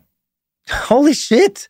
It's so crazy that odds are hundreds, if not thousands of Germans experience that, right? That they ate some of Fritz's or Karl's human meat. What if they ate that human meat, a couple weeks after one of their relatives went missing? What a mindfuck. What a wild world. How many other stories like this are out there? It seems like an endless amount. Time now for today's top 5 takeaways. Time Suck Top 5 Takeaways. Number 1, Karl Denke grew up with various speech delays and learning disabilities. He didn't start speaking until age 7, had trouble in school. His teachers called him an idiot, complained that he defied authority, never listened. He didn't like to socialize with other children. His brothers had to carry him back inside, school sometimes because he didn't want to go back to class. Did any of this push him towards becoming a serial killer? I doubt it. Despite all these troubles in school, he probably had a relatively normal childhood. I mean, not a great childhood, but not the worst. His parents don't seem to have abused him. And he had no extremely traumatic events happen to him in childhood like most serial killers, at least none that we know of. Was it nature or nurture that led Karl to becoming a serial killer? Was it desperate times caused by hyperinflation? Was he born bad? A combination of both of these factors and others? Probably a combo. I usually tend to think it's a combo. Number 2, Karl Denke had a license from the city and the Butcher's Guild to sell secondhand clothing, leather goods, and meat at the local market and sell it door to door. How many people bought either human meat from him or some fucked up piece of skin clothing? Some skin spenders with pubes still attached to them with some pubic lice still on them? My God. Number 3, Karl Denke was truly a butcher, a human butcher. He used every part of his victims' bodies. He ate their flesh, used their skin to make suspenders, their hair to make string and shoelaces, their fat to make soap. His home butcher shop was highly organized with jars full of various human parts that he prepped for himself to eat or turn into goods to sell. Number 4, Vincenz Oliver, the man who was meant to be Denke's last victim, survived and got him arrested. Spot number 31 on Denke's dark ledger was meant for Vincenz, but he managed to escape, the attempted murder, reported Karl to the police. The police then arrested Vincenz and sentenced him to 10 days in jail for being homeless. Pretty fucked up, a crime at that time in Germany. This is the reason why another survivor never reported Denke, didn't want to go to jail, wanted to avoid jail time. It's crazy times.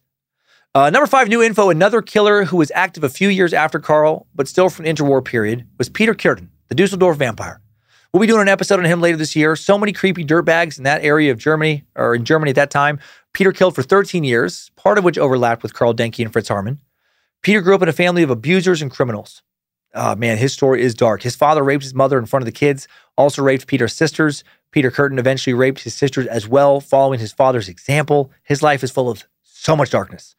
He spent his entire childhood and adolescence witnessing sexual abuse, later participating in sexual abuse as an abuser. He formed the connection early on between sexual violence and pleasure, and it fucking ruined him. He developed intense fantasies about sadism, killing children, arson, harming animals. Shockingly, Peter was able to hide his extremely dark nature when he wanted to. He was well liked by his community, even small children. He killed for several years until he settled down, got married. He was kind and loving to his wife, so much so that, she didn't believe him when he confessed his crimes to her. He never sexually abused or hurt his wife. Like many serial killers, he was a master of compartmentalization. He was able to lead the perfect double life. From February 1929 to 1930, he terrorized the city of Dusseldorf, earning himself the nickname of the Dusseldorf Vampire. He stabbed men, women, and children, drank their blood, mutilated their bodies, tossed them into the river. A quick glance at a few sources also mentioned bestiality, cannibalism, so much cannibalism at this time in Germany. Curtin would be found guilty of murder and beheaded by guillotine in July of 1931. Time Suck Top 5 Takeaways. Karl Denke has been sucked. And Fritz Harman got sucked a little bit as well. And we even learned a little bit about inflation. That was surprising. Strange topic, strange episode. Thank God those fuckers are the exception to the rule. Thank you to the Bad Magic Productions team for all the help in making Time Suck. Queen of Bad Magic, Lindsay Cummins, Reverend Dr. Joe Paisley, the script keeper, Zach Flannery, producing today, Sophie Fax, Sorceress Evans, Bidelixer, Logan the Art Warlock, running badmagicmerch.com, also running the socials with Liz Hernandez. And thanks to Olivia Lee Grace for digging up so many details for today's topic. A lot of people have been joining the new Cult of the Curious private Facebook group page. Thanks to Liz Hernandez, her all-seeing eyes, for helping run that. Thanks to others who have been downloading the free subgroup social pack in the download section of our robust store. So cool that there are, so many awesome Cult of the Curious subgroups out there, like the Cooks of the Curious. Over 700 members in there exchanging grilling tips and shit. I love it. Perfect for summer. Hail Nimrod. Beefsteak, almost 10,000 meat sacks on the Time Suck Discord channel. And the Mod Squad running things over there. What's on the docket for next week? The Trail of Tears. Finally. I say finally because this topic has almost but not quite won the Space Lizard Patreon topic vote probably 10 times.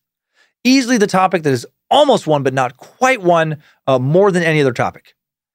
Lots of meat sacks. Been waiting on this one. We'll try and make the wait worth it, do it justice. We've mentioned this historical topic several times but have never dedicated a full suck to it. The Trail of Tears refers to the march, the forced relocation that the Cherokee people undertook at gunpoint beginning in May of 1838. U.S. Army troops, along with various state militia, moved into the tribe's homelands, forcibly evicted more than 16,000 Cherokee people from their homelands in Tennessee, Alabama, North Carolina, and Georgia. The Cherokee name for the Trail of Tears literally translates to the trail where they cried. Nearly a quarter perished on the way, with the remainder left to seek survival in a completely foreign land. Imagine that. Even a worse overall situation than what we just went over in Germany. There were other tribes that would suffer the same forced relocation. So many more would undergo the same process, losing their land, possessions, sometimes their lives on the hard journey. Some tribes did try to resist. The Seminole resistance in Florida was formidable, resulting in a war that began under Chief Osceola, and lasted into the 1840s. The U.S. would spend millions of dollars fighting the Seminole. The Cherokees used legal action to resist. When the government of Georgia refused to recognize their autonomy and threatened to seize their lands, the Cherokees took their case to the U.S. Supreme Court and actually won a favorable decision, but it wouldn't be enough. How did this happen? Why did it happen? What horrors did various tribes suffer on the road to relocation? And did people at the time know it was a bad thing? Tune in next week for all of this and more. And now, stay tuned in for this week's Time Sucker Updates. Updates? Get your Time Sucker updates. Starting off with a new message regarding an old episode. Listening to the old Jonestown Massacre suck helped save thankful meat sack Lizard Boy McStuffins. Birth name, I'm guessing, from a terrible and real fucking culty job. Lizard Boy writes, Most esteemed Lord Suckins, I'm a fairly recent convert to the Cult of the Curious and still making my way through this insanely massive backlog of episodes. Just finished your suck on the Jersey Devil, but I'm writing in reference to an even older episode, the Jonestown Massacre. While I may not have any information to add, I'd like to say that your reading of cult red flags at the end of the episode, actually forgot I did that, helped me get out of the worst job I've had in my life. I was working for a family member, one excommunicated from the rest of the family for reasons I now understand. His interactions with me and the rest of his employees, I was last to leave, checked off 9 of the 10 warning signs you shared. He kept me isolated from friends and family, paid me just enough to keep me from starving, far less than someone of my skill level and our trade should be paid, and attempted control of every aspect of my life, far overreaching the boundaries of an employee-employer relationship, saying that he knew what was best for me and that no one in my family truly had my best interests at heart. and I believed him. I was completely convinced that this was my only future. That is, until I could see that his preaching of fear, manipulation of my life, and constant degradation were the ravings of a selfish egomaniac abusing the last remaining member of his family, not only willing to put up with his shit, but blind to it. I am now enrolling in college, better late than never, majoring in a field I'm not only passionate about, but where there are numerous career opportunities that may help others in similar or worse situations. Hail fucking Nimrod. I'm eternally grateful, unless this totally blows up my face, in which case, suck you. This is all your fault. But seriously, thank you for the incredible show. Thank you for putting out amazing, irreverent content. And thank you for creating the base on which the Cult of the Curious was founded. Hail Nimrod, Lizard Boy McStuffins. P.S. I'm not far enough along to know if shoutouts are still a free service. If it isn't, that's completely understandable. I'm sure you get 1 million a week. But I'd like to shout out to the suckers of the Forbidden app. Part of the ship, part of the crew. So happy for you, Lizard Boy. And yeah, no, shoutouts are free here. Also, at the risk of sounding like a huge boomer, what the fuck is the Forbidden app? What is suckers on the Forbidden app? It sounds fun. I hope I'm not promoting some kind of horrific snuff film app or something that I don't know about when I say that. But I hope you're having a good time there. Unless it's a snuff film app, then stop it. Seriously, though, glad you got out. That relative does sound like a shitty cult leader.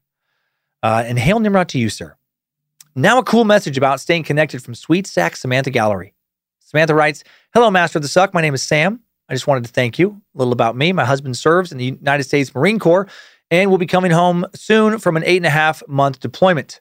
Before he left, I was turned on to your podcast and shared it with him. Since he was unable to have cell phone usage during his deployment, he was only able to download a few of the episodes to listen to before he left. After he left, I listened to your podcast every night. I went to bed. It helped to keep my mind occupied from the emptiness of my bed. Oh yeah, and loneliness, worry. I felt every night as I went to bed. Oh man. Your episodes have kept me distracted and educated me on so much. When my husband has been able to call to talk, I would often tell him about the latest episode I'd listened to. We both are eager to learn and to be educated. This podcast has let us do that. I appreciate you getting me through this long and difficult deployment, as it was much easier than the prior one, when I had not been blessed with being introduced to the suck. I look forward to every Monday and can't wait until my husband is home. We can continue listening to the show together. We hope if you ever tour San Diego, we can go. As always, hail Lucifina, praise Bojangles, glory be to Triple M. You're grateful sucker, Sam. Sam, first off, thank your husband for his service from us here at the Suck Dungeon. We appreciate men and women like him do whatever needs to be done to let jackasses like me say the crazy shit I say and live in a safe and secure nation. I'm glad you both have... Sorry, I just have to share this. As I said, crazy jackasses like me, Calliope music just literally started to play inside my head. I just hear that melody sometimes, which is probably not good.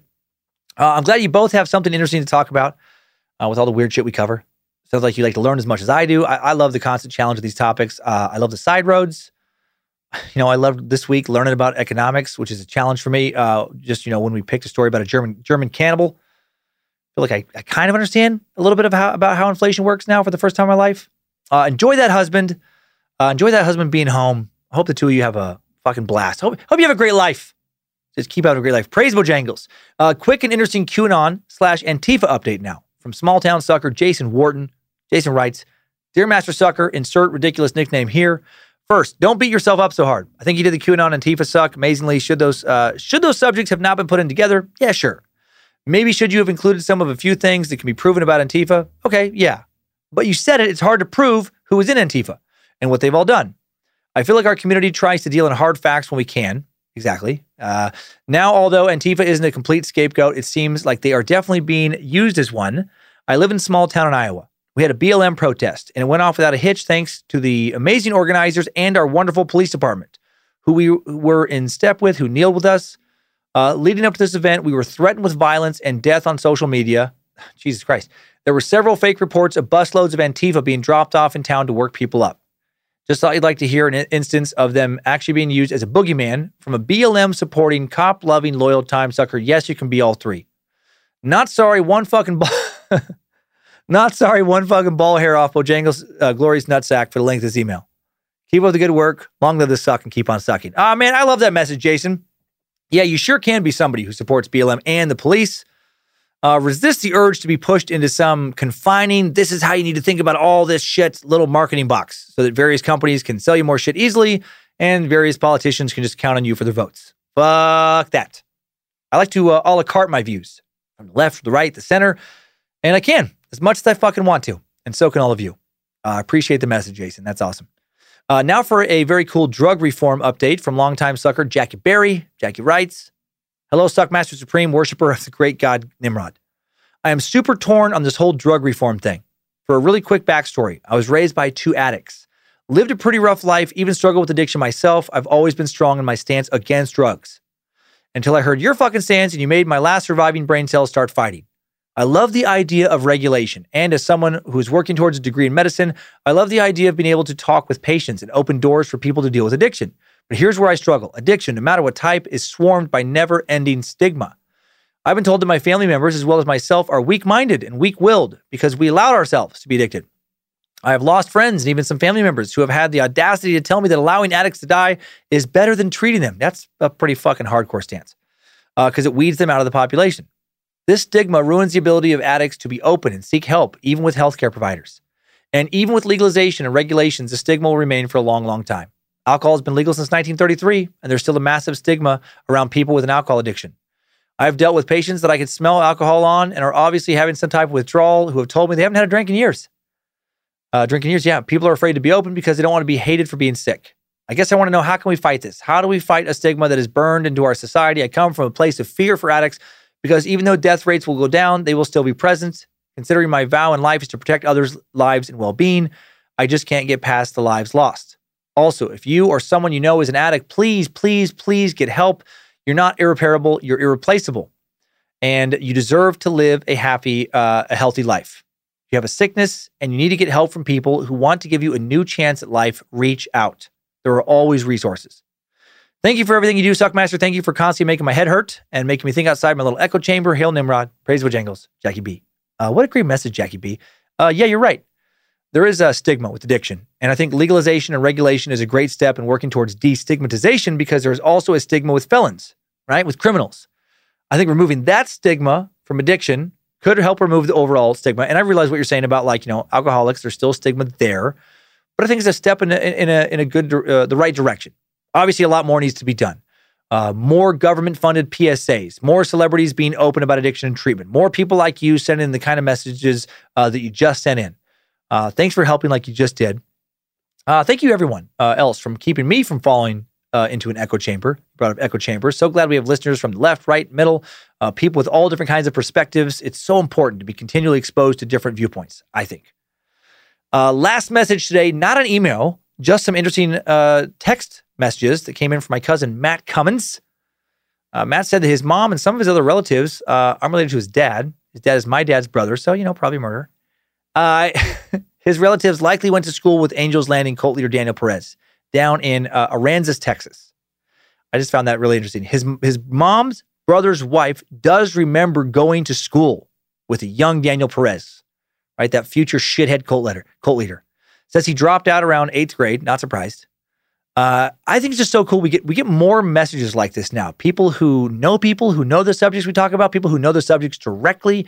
If you have messages like that, some kind of personal connection to the topic in some way, send them in either to bojangles@timesuckpodcast.com, or you can use the TimeSuck app. It was just updated again. Now has a cool drop-down menu. And you can, click updates, and then it'll send the message straight to me. Come straight to my laptop in the contact TimeSuck message feature. So keep them coming, and hail Nimrod. Thanks, time suckers. I needed that. We all did. Well, thanks for listening to another Bad Magic Productions podcast. I hope it made your head bone hurt in a fun way or something. I don't know. Please don't eat anyone this week or any week. Don't make any pubic hair suspenders out of human skin this week or ever. Don't be a dinky. Don't be a dinky. Just keep on sucking.